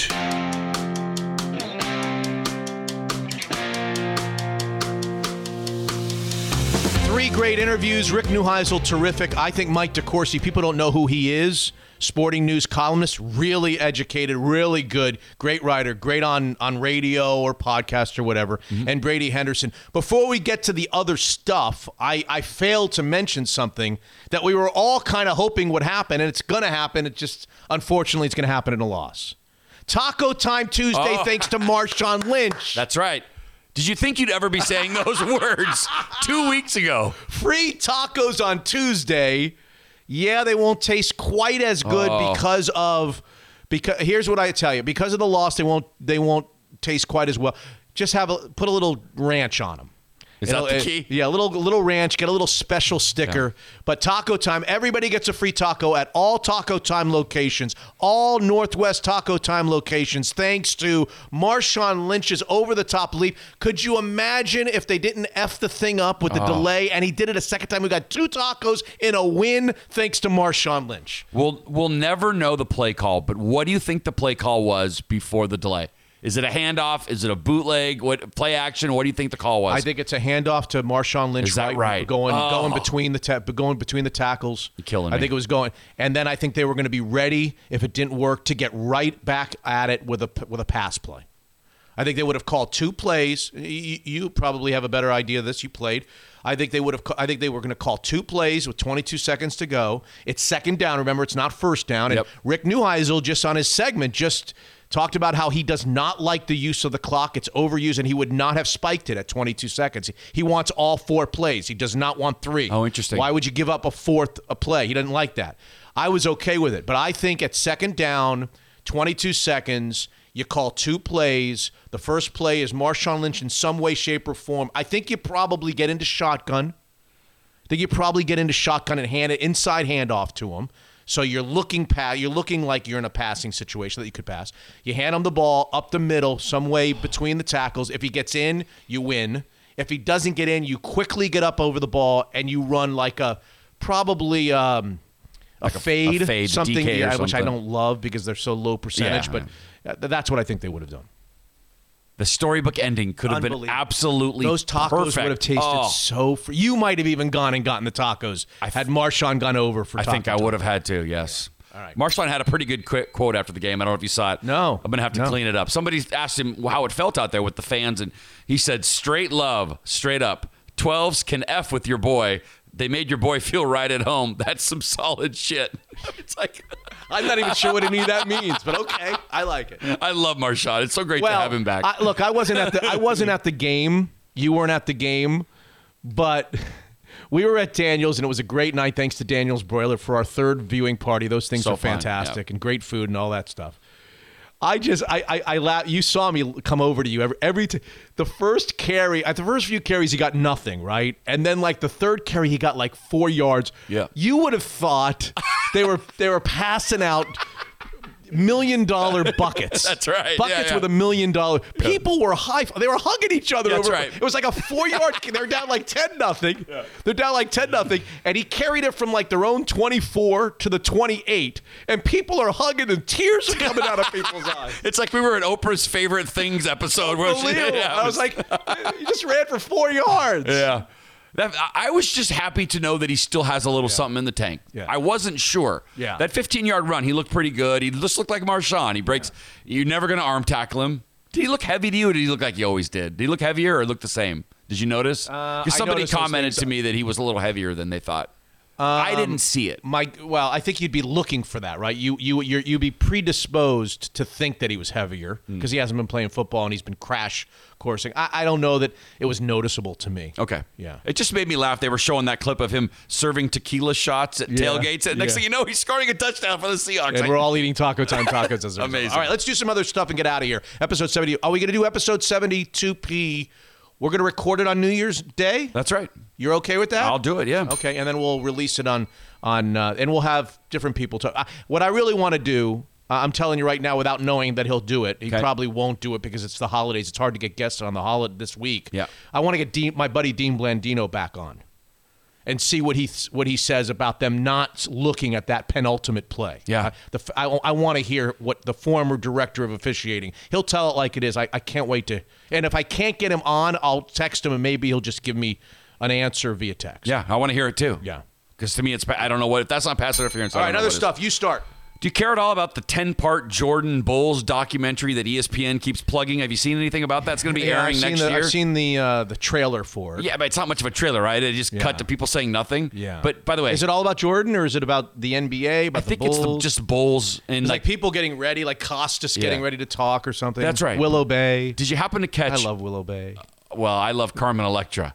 Did you happen to? She was in there. You have to. What is she doing in there? Well, I think she dated Dennis Rodman for a while, who was on the '96 Bulls. Dated him for a while. Weren't they married? They might have been married. Yeah. I don't know. But Carmen Electra looks awesome. So next time that's on, you have to look. Okay. I'm interested in watching it, though. I think it'll be interesting. Okay. Can we? We really shouldn't have talked about the Seahawks at all this episode. So we should have ignored the Seahawks game. What would people have thought when they put on 72 if we never talked about the Seahawks? It's part of this. Part of the really group that would have liked one it. NFL game that we should have talked about on episode 7. Oh yeah. I'll let you have your moment. Go on. Do you need a memory jogger? Do you remember what this team was like at the beginning of the football season? They were being called the worst football team in the history of the NFL. Yeah. They were losing games by 50, 60 points every week. My Finzies, who late in the year ruined the number 1 pick, they started beating, and then they go to Foxborough when the Patriots are playing for a bye. Right. And my Dolphins go in there and beat them. They did it. Good for them. They go in there and beat them right in front of Bob Kraft, right in their face. Don't forget, players on the Dolphins were calling their agents after the first few games, wanting to get the hell out of there. And some of them got out. Right. Minka Fitzpatrick. Yeah. They went to Foxborough. That's so great. And knocked the Patriots into having to play the wild card weekend. I think that's the first time in 10 years, maybe, or something like that. Ryan Fitzpatrick, Fitzy. Fitzmagic, I heard. I love it. God. Love Fitzmagic. All right, I'm off my. Do you see Lamar Jackson taking crap for buying Rolexes for his offensive line? No. I know that he bought stuff for his. They all buy something for their offense. Okay. Isotoner gloves is the best way to go. That's right. Well, this is a little nicer. He bought like Rolexes. Does anybody get that reference? Yeah. Well, you got to be about 40 to get that That's reference. Right. Yeah. And by the way, Marino selling isotoners in Miami, I mean, that's pretty impressive, right? He could sell me anything. Jesus. He could sell me anything. Okay, so it's an old tradition to buy stuff for your linemen. They take care of you. Yeah. Okay, people on Twitter, of course, they have to get into their typical outrage mode. Why don't you just donate that money to charity? Those linemen, they can buy their own Rolexes. He started taking shit on Twitter for buying his linemen Rolexes. I can't even believe you're giving the time to the Twitter. You're actually giving these Twitter people time right now. I know, but I just want everyone to realize what it's like out there. What is wrong with people? I don't know. Was that like a big thing? People were outraged. People were like pissed off. Like, what do you? Do they not know that this happens every single year? Every quarterback in the history of the NFL that's been great gives their gives their offensive line sometimes really big presence. By the way, so do running backs who gain 1,000 yards and win rushing titles. And it's his money. It's been happening for years. Why all of a sudden are we outraged by this? I would love to grab one of the people on Twitter who are outraged and compare him and the money that Lamar Jackson's given to charity throughout the year. Yeah. I'm sure Lamar does a lot. I'm sure he's got a foundation. I'm sure that he shows up and he goes to probably children's hospitals and things of that nature. He's going to make $20 million a year at some point. Yeah. Who's paid more in taxes, him or everybody who's outraged? By the way, can people just shut up about that? He's got to buy a Rolex for every offensive lineman on the team, right? Even if they've never played a down. I don't know. You got to. Not just the starting five? No, you can't just draw because there's a rotation. Somebody gets hurt. You can't just draw a line and go, okay, you 7 get Rolexes. Sorry, buddy. You guys can't. And by the way, he's on a rookie salary. I mean, he's not poor, but that's impressive that he spent that. Everybody shut up. Leave him alone. No. Do you want to offer an opinion on the AFC playoffs, NFC playoffs? How far the Seahawks are going to go? How far is anybody going to beat the Ravens? Mike DeCourcy was on this episode of the Sporting News saying he just doesn't trust the Ravens. He doesn't trust the way, as great as he is, really? He's the MVP. He doesn't know that he just doesn't necessarily trust that it's going to take him to a Super Bowl title, playing the quarterback position the way he does. What happens if they get behind and he has to throw and he can't run anymore and they're down a touchdown or two late in the game and he has to throw? That question. Are you taking the Ravens out of the AFC? If we're having a draft and I have the first pick in the draft, I'm taking the Ravens. Okay, I'll see your raisins and I'll see your Ravens personal. and I'll raise you the Chiefs. I'm taking the Chiefs. Really? I think the Chiefs are going to go to Baltimore and win the AFC Championship. I think the Chiefs and Andy Reid are going to the Super Bowl. That's my pick. Chiefs over the Ravens, the 2 over the 1. And you know why the Chiefs are the 2 and not the 3? Well, yeah, because the Dolphins got the win. The greatest football team. All right. And by the way, talk about Rolexes. Are the Dolphins getting anything in the mail from Chiefs fans and Chiefs players? Well, can we get a couple Rolexes? We just went to New England and got you guys a bye. We went to New England and got you guys a bye. Yeah. We changed the whole season for you guys. I did hear Andy Reid. Where are my Rolexes? He did say all hail Dolphins or something. He say something. Yeah, he did say something about the Dolphins. I like him. I like Andy Reid. I was once behind him in an airport. It was unbelievable. It feels like Philly fans kind of ran him out of town when I feel like all he did was win there. He feels like a good coach. I was in a Salt Lake City airport in between flights, walking from one gate to the other, and there was this just behemoth of a human being. Frank Layden? And he was about 15 feet ahead of me, but huge, and looked like he was lumbering and having trouble. He wasn't walking real fast, and it was Utah, and it was probably out of football season or whatever. And I don't even know why I was like, God. That guy looks like he could be. I was behind him, 15 feet. I could not see anything but the back of his head. I was like, God, that guy looks like it could be Andy Reid. Yeah. And I get up there, and it's Andy Reid. Really? Yes. Did you say anything to him? No, I didn't say anything to him.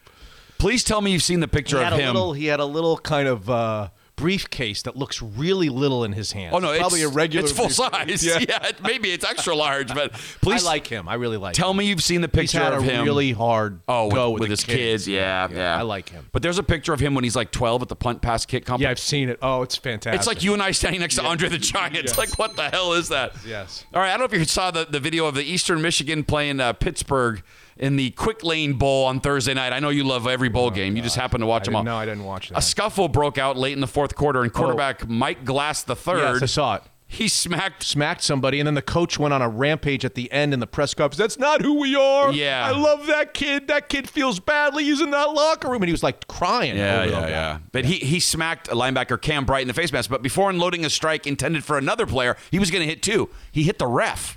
Did you happen to see that? No. He hits the ref. Oh, yeah. I saw the ref go down. Except for he didn't hit the ref. He flopped? Yeah. He grazed like his hat, and the ref flopped. I did see the ref go down, but I never saw contact being made. Because there was no classic contact being made. Ref flopping out there. Final score, Clemson. Well, it was too early for that because we have another regular episode. Yeah. When do they play that? They have a couple weeks before that, so we'll skip that. I continue to go. Do you know about baseball's 30-30 guys? You're going to like this one. Do you like baseball's 30-30 guys? You know what a 30-30 guy is? I know 40-40. Yeah, but do you know what 30-30 represents in baseball? It has to be with their contract? No, like 30-30 guys. Home runs and home runs and stolen bases. Okay. Yeah. Like A-Rod was a 30-30 guy. And Jose Canseco, I think, was a 40-40 He was the first guy. one ever.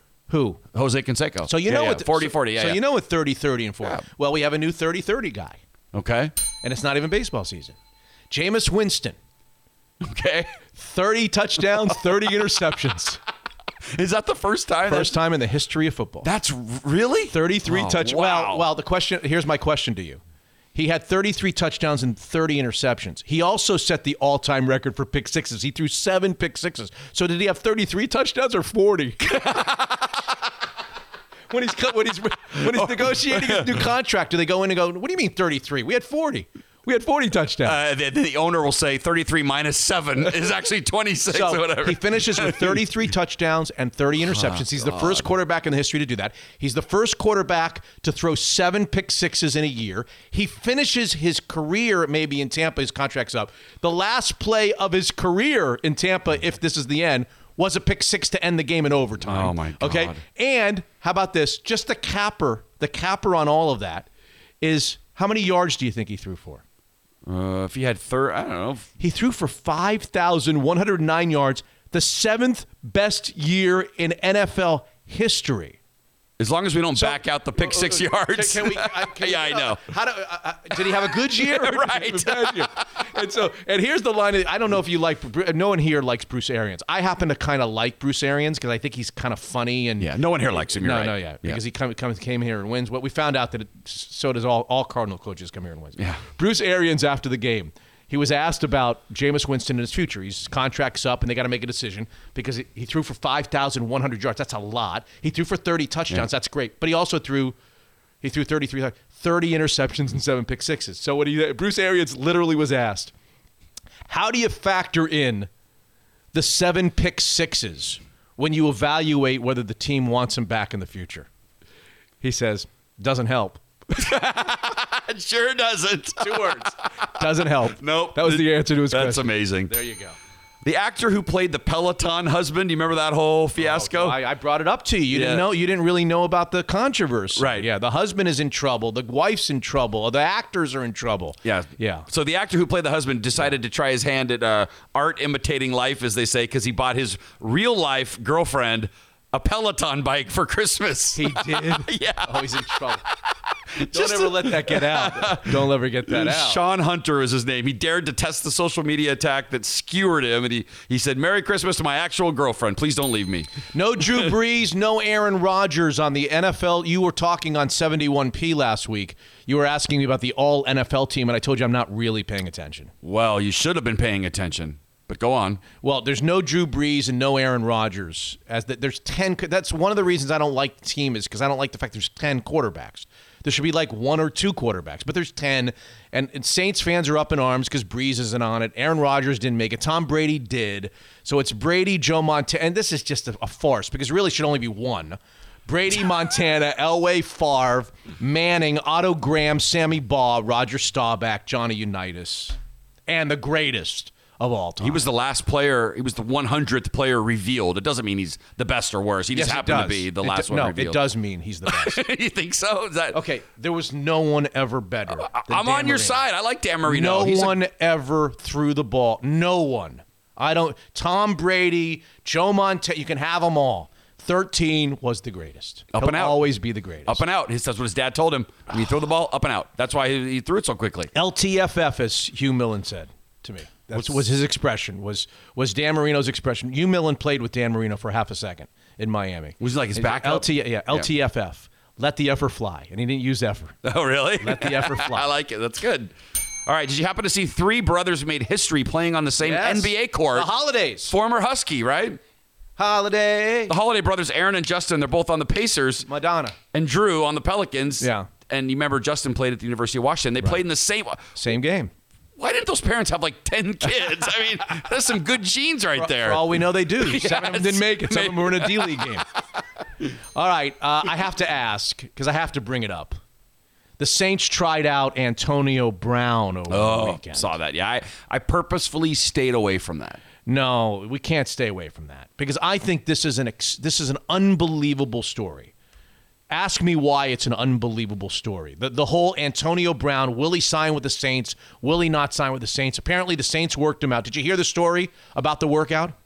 Well, I heard they brought in like 6 receivers, and he just happened to be one of them. And he was, according to Adam Schefter, unbelievable in the First of all, he brought a camera crew and a posse.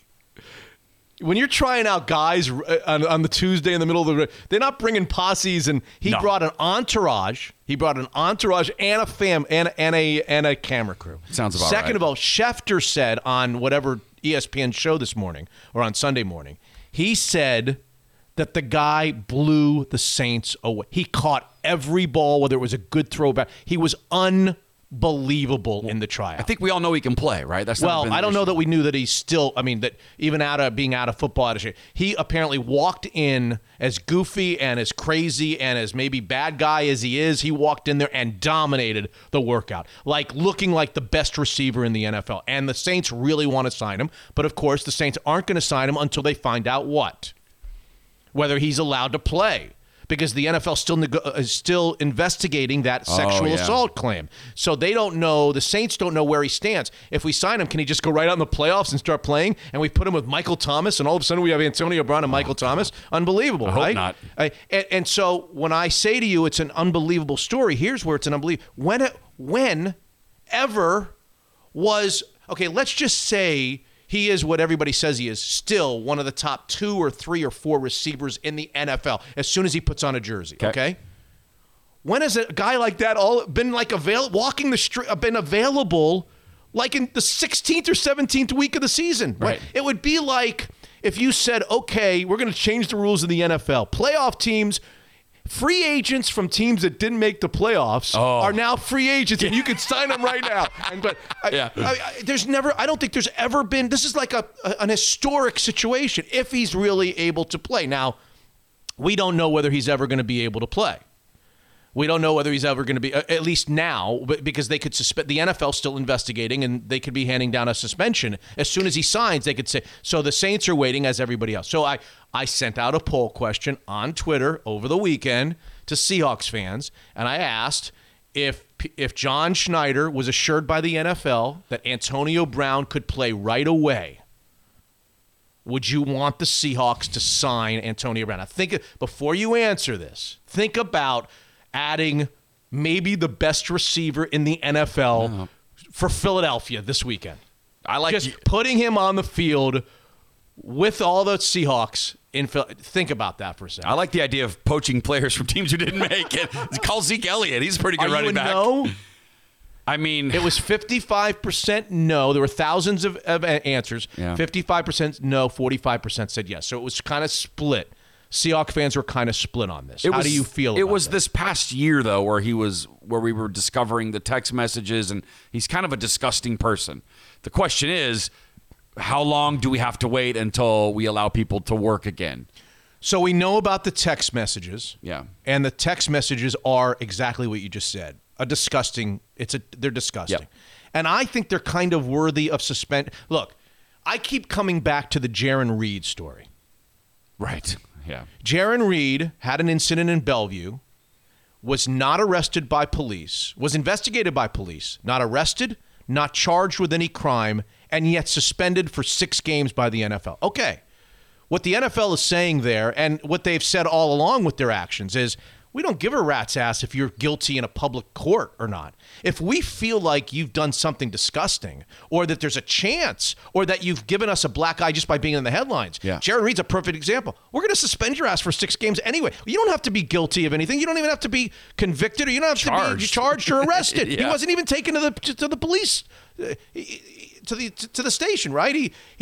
But yet they suspended him. So you could imagine that if that's the case with Jaron Reed, that if they decided and told the Saints, we're not going to suspend him, then they must be pretty damn sure that these allegations, now the text messages are separate because they're out there and there's no disputing the text messages. Yep. But if they say to the Saints, he's good to go, we've completed our four-month investigation, he will not be suspended. After they suspended Jaron Reed, right? Yeah. What would the NFL really be saying? They'd be saying, we're convinced this is a bunch of nonsense.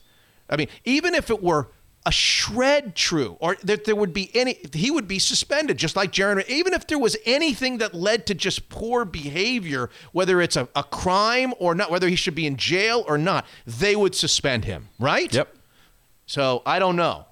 I mean, taking arguably the second or third best receiver in the league and adding him It's to your unheard team. of. Right. It'd be Can you believe the amazing. Saints, Drew Brees all of a sudden throwing, like, just starting in the playoffs to Antonio Brown and Michael Thomas? It's like unfair. Right. It's like It's unfair. never heard of before, right? I think Seahawks fans have probably this is a bad timing for this because of the Josh Gordon thing. Yeah. I think we've kind of had our fill maybe this year so far of bringing in talented guys who then don't work out. I don't know. What are the chances Antonio Brown's going to work out at the next team he goes to? He's clearly difficult. People put up with it because he's good. What's the chances that he's going to work out for a full year? Very, very small. What are the chances that he goes to if he goes to the Saints, who have to play 3 games to get to the Super Bowl, God, I hope and he not. works out for 3 games? He doesn't have to work out for very long. And if he's this good, and I'm telling you, they're saying that he was all world at the workout, fast, catching everything, just amazing. When he got cut by the Raiders, he took off in flip-flops through his yard, and he looks faster than ever. All right, I hate to do this to you on the day that your Dolphins, or yesterday when the Dolphins beat the Patriots. I don't know if you saw the story about Navy football. It was Sunday, not yesterday. It was Sunday that the Dolphins beat the Patriots. It was Sunday, yes. Yeah. But the Navy football team needed to fly from Annapolis to Memphis for their upcoming Liberty Bowl game. And guess what? Robert Kraft, the owner of the Patriots, just happened to have a spare plane and let them use it to fly to their game. I thought that was a very nice gesture of Robert Kraft to let the Navy We move on. Jesus. LeBron James is the AP Male Athlete of the Decade, and Serena Williams is the AP Female Athlete of the Decade. You got any complaints with either one of those two? You know I like me some Serena Williams. I know, and I don't. You know I don't like her at all. You know that I've talked about her before. She lived for many, many years 2 doors down from my mom and dad. Oh, is that right? Her and Venus. And you never told me that? Have I not told you that before? No. Oh yeah, for years. I've always had an enormous crush on her. Well, you wouldn't like her very much. Really? Yeah. Nah, I don't like Not hearing nice. that. Not nice. Not sweet. The other one is sweet. Venus is really sweet. Huh. Yeah, polar opposites. But anyway. Tell me who the male was. LeBron James over Tom Brady. Tom Brady finished second. Male Athlete of the Decade. Serena Williams over Simone Biles. And Katie, I just want to say, I don't know why I want to do Marv on Katie. Katie Ledecky, yes. That's the perfect one. I don't know why. There's the fight doctor, Ferdy Pacheco. Yeah. There's certain words I want to do hearing it. Katie Ledecky is hearing it from the crowd. Yeah, I have to talk like Pinella when I hear certain names. I don't know what there's. Ledecky. There. He's a hell of a player. All right, Aaron Rodgers and Danica Patrick. I know you're going to be so happy for them buying a new $28 million home in Malibu. All cash, apparently. I guess they pulled $28 million out and put it in a duffel bag and said, here's our new house. Double check, price check, double check. What is he, Allstate? Yeah. Not Allstate, whatever insurance company he does. Doesn't he do, what is he? Yeah, I think it's Allstate. What is it? No, yeah, discount double check. Yeah. So it's not Allstate. Him and Danica look like they're serious. They bought a $28 million I like Danica. house. Don't like him. Yeah, I know. Don't tell him that he's smaller than you thought he was going to be. Oh, not as big. You're not as tall as you thought. I thought you were going to be. Don't do that. I can't wait to do it. Christian McCaffrey joins Roger Craig and Marshall Faulk as the only men to do what? Okay, I think Christian McCaffrey, Roger Craig of the 49ers, and Marshall Faulk. I think it's probably an all-purpose yards thing. 1,000 yards receiving, 1,000 yards rushing in the same year. Wow. 3 men ever, Marshall Faulk, Roger Craig, and Christian McCaffrey. Good for him. I really didn't think he was going to be good in the pros. And you following this Robert Woods from the Rams story? No. Oh, God. The poor guy. He's being harassed by an ex-girlfriend. It's so bad that he had to get a restraining order against her. He claims that his ex showed up at his property earlier this month around 1 a.m. with a crew of people, and they tried to coax him outside so they could jump him. Right. Who is this woman? Some crazy ex-girlfriend. The guy's married. Can you imagine having this in your life when you're married? Oh, my God. He claims he woke up to the gate's call box ringing nonstop. He says when he checked the security footage, he noticed his ex and her crew who were crouching over, covering their faces to avoid being seen by Did you cameras. or the guy that you work with on Cube ever have an issue like that early in your lives? I once had an issue like that. He may have. I had an issue. I didn't. I don't know if I should talk about it, but I had an issue when I first came to town. Was it a female? Yeah. Really? Yeah. It's scary, right? I mean. Well, yeah, it got scary. Well, let's talk about it. No, I don't want to talk about it. I don't want to. Was it a listener? Yeah. I feel like I heard that. Yeah. You probably knew it. Yeah, I think I knew it at Showed the up time. in Vegas when we were in Vegas. Oh, that's right. Do you have any recollection of that? Yeah. Was waiting for me when I came out to the car. Had CDs that they want. Yeah, it was. Did you have to get a restraining order? No, I didn't do anything. I don't think I did anything. Well, I don't recall. Maybe I told the station did something. I don't know. It's been a long time, but I had to tell you, here she is, Mitch. Come on in and say hello. It's been a long time. Imagine. That's pretty scary, though, man. That is scary. Letterman had that too, right? He like this woman would. Oh yeah, show up at his compound in Montana or something. That's right. Yeah. All right, I'm just about over. I've got two last things. I've got an athlete of the week. I've got an athlete of the week. I do want to mention something that's sad, and it brings me to the new year. So why don't you you have anything that you need to finish with, and then I'll finish. I'm going to finish up the show. Last thing I have, the top 10 of the most Googled people in 2019. Let's see if you Please tell me I'm not on the list. Because I don't like what you see when you Google my name. The most Googled person. Who can you come up with anyone? And this is in America in 2019. Most Googled people searches for 2019 Well, in the Donald United Trump? States. That's what I would have guessed too, but I feel like we kind of know who he is at this point. I don't know if he's getting the most Googled people of 2019. I bring it up because it's an athlete at number 1. Oh, it is, and it's an NFL owner at 10. Let's see, because Robert Kraft, number 10 again. Please don't look me up. Yes. LeBron? No, it wouldn't be LeBron James. It's not LeBron James. We may have spoken about him in this last segment at length. Tom Brady. Not Tom Brady. No. His name is Antonio Brown. Oh, jeez. The most I told you we can't get away from him. The most Googled person in the United States 2019. Okay. I finished with. Can I finish up now? Yeah, I'm good. I finish up with 72. Number 1, because this is the new year, so I want to do that last. But number 1, athlete of the week. I owe you an athlete of the week. Yes. I don't know if everybody. What percentage of our audience is on Twitter? Oh, I mean, if they're not on Twitter, they're on Facebook and stuff. But I haven't done it on too. Facebook. My athlete of the week. You saw my athlete of the week. The It's little awesome. dog. Yeah.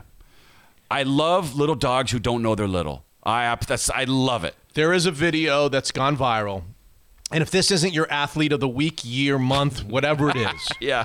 A little dog. I don't even know where this happened, but the video is on Twitter. Surveillance video, like cameras on a porch, where 2 bears got onto the porch of this little house. Yep.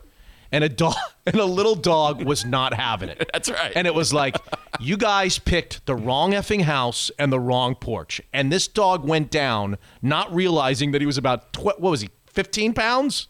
15 pounds? 12 pounds? I was gonna say dog? like 10. 10 pounds? Tiny dog. He went down the step. You got to see, if you have not seen this video of our athlete of the week, I'll put it somewhere. I've already put it on Twitter. I guess I'll put it on Facebook. If you've not seen it, you've got to see it. This dog says, I've had it with you two. Get the hell out. And he just, I don't want to ruin it for you. He just runs down there and handles it. And 2 bears. Right. 2 bears. In the pro wrestling world, we call that cleaning house. Pandemonium here at Madison Square Garden. Greg the Hammer Valentine. That dog cleaned house. Oh, it was awesome. God. Anyway, it's the new year, and I want to wish you a happy new year. And Same I want to to you. wish all our audience a happy new year. I know you guys have been great to me to be listening to this. I don't even know how many people make it to the other stuff segment. For all I know, 12 people actually listen to this segment. I hope more are listening right now, because we get reminders in the sports world and in the non-sports world every single day to not take what we have for granted, to not take being on this earth and having loved ones for granted, right? Yep. And it happened twice in the last week in the sports world where we're reminded, and I want to make sure that I mention it.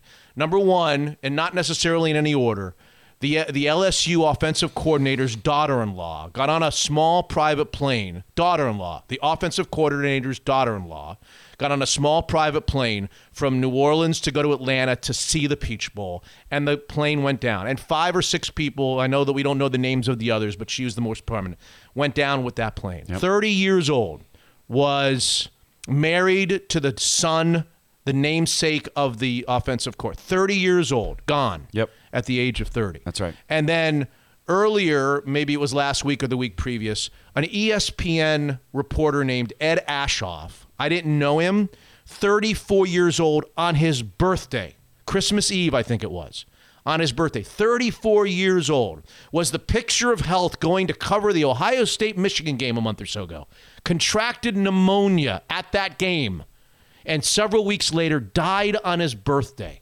34 years old. Has a fiance, has a wedding date and everything else. Gone. 34 years old. Just gone. Taken from us. That's right. And so I bring these up not to bring everybody down.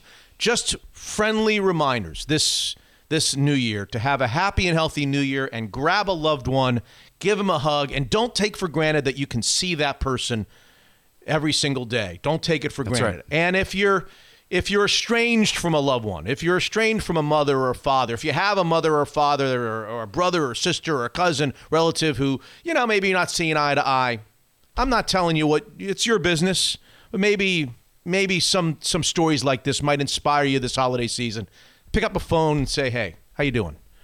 Anyway, that's my spiel. So I have to name the episode now. Yeah, I think I know which way we're going with this.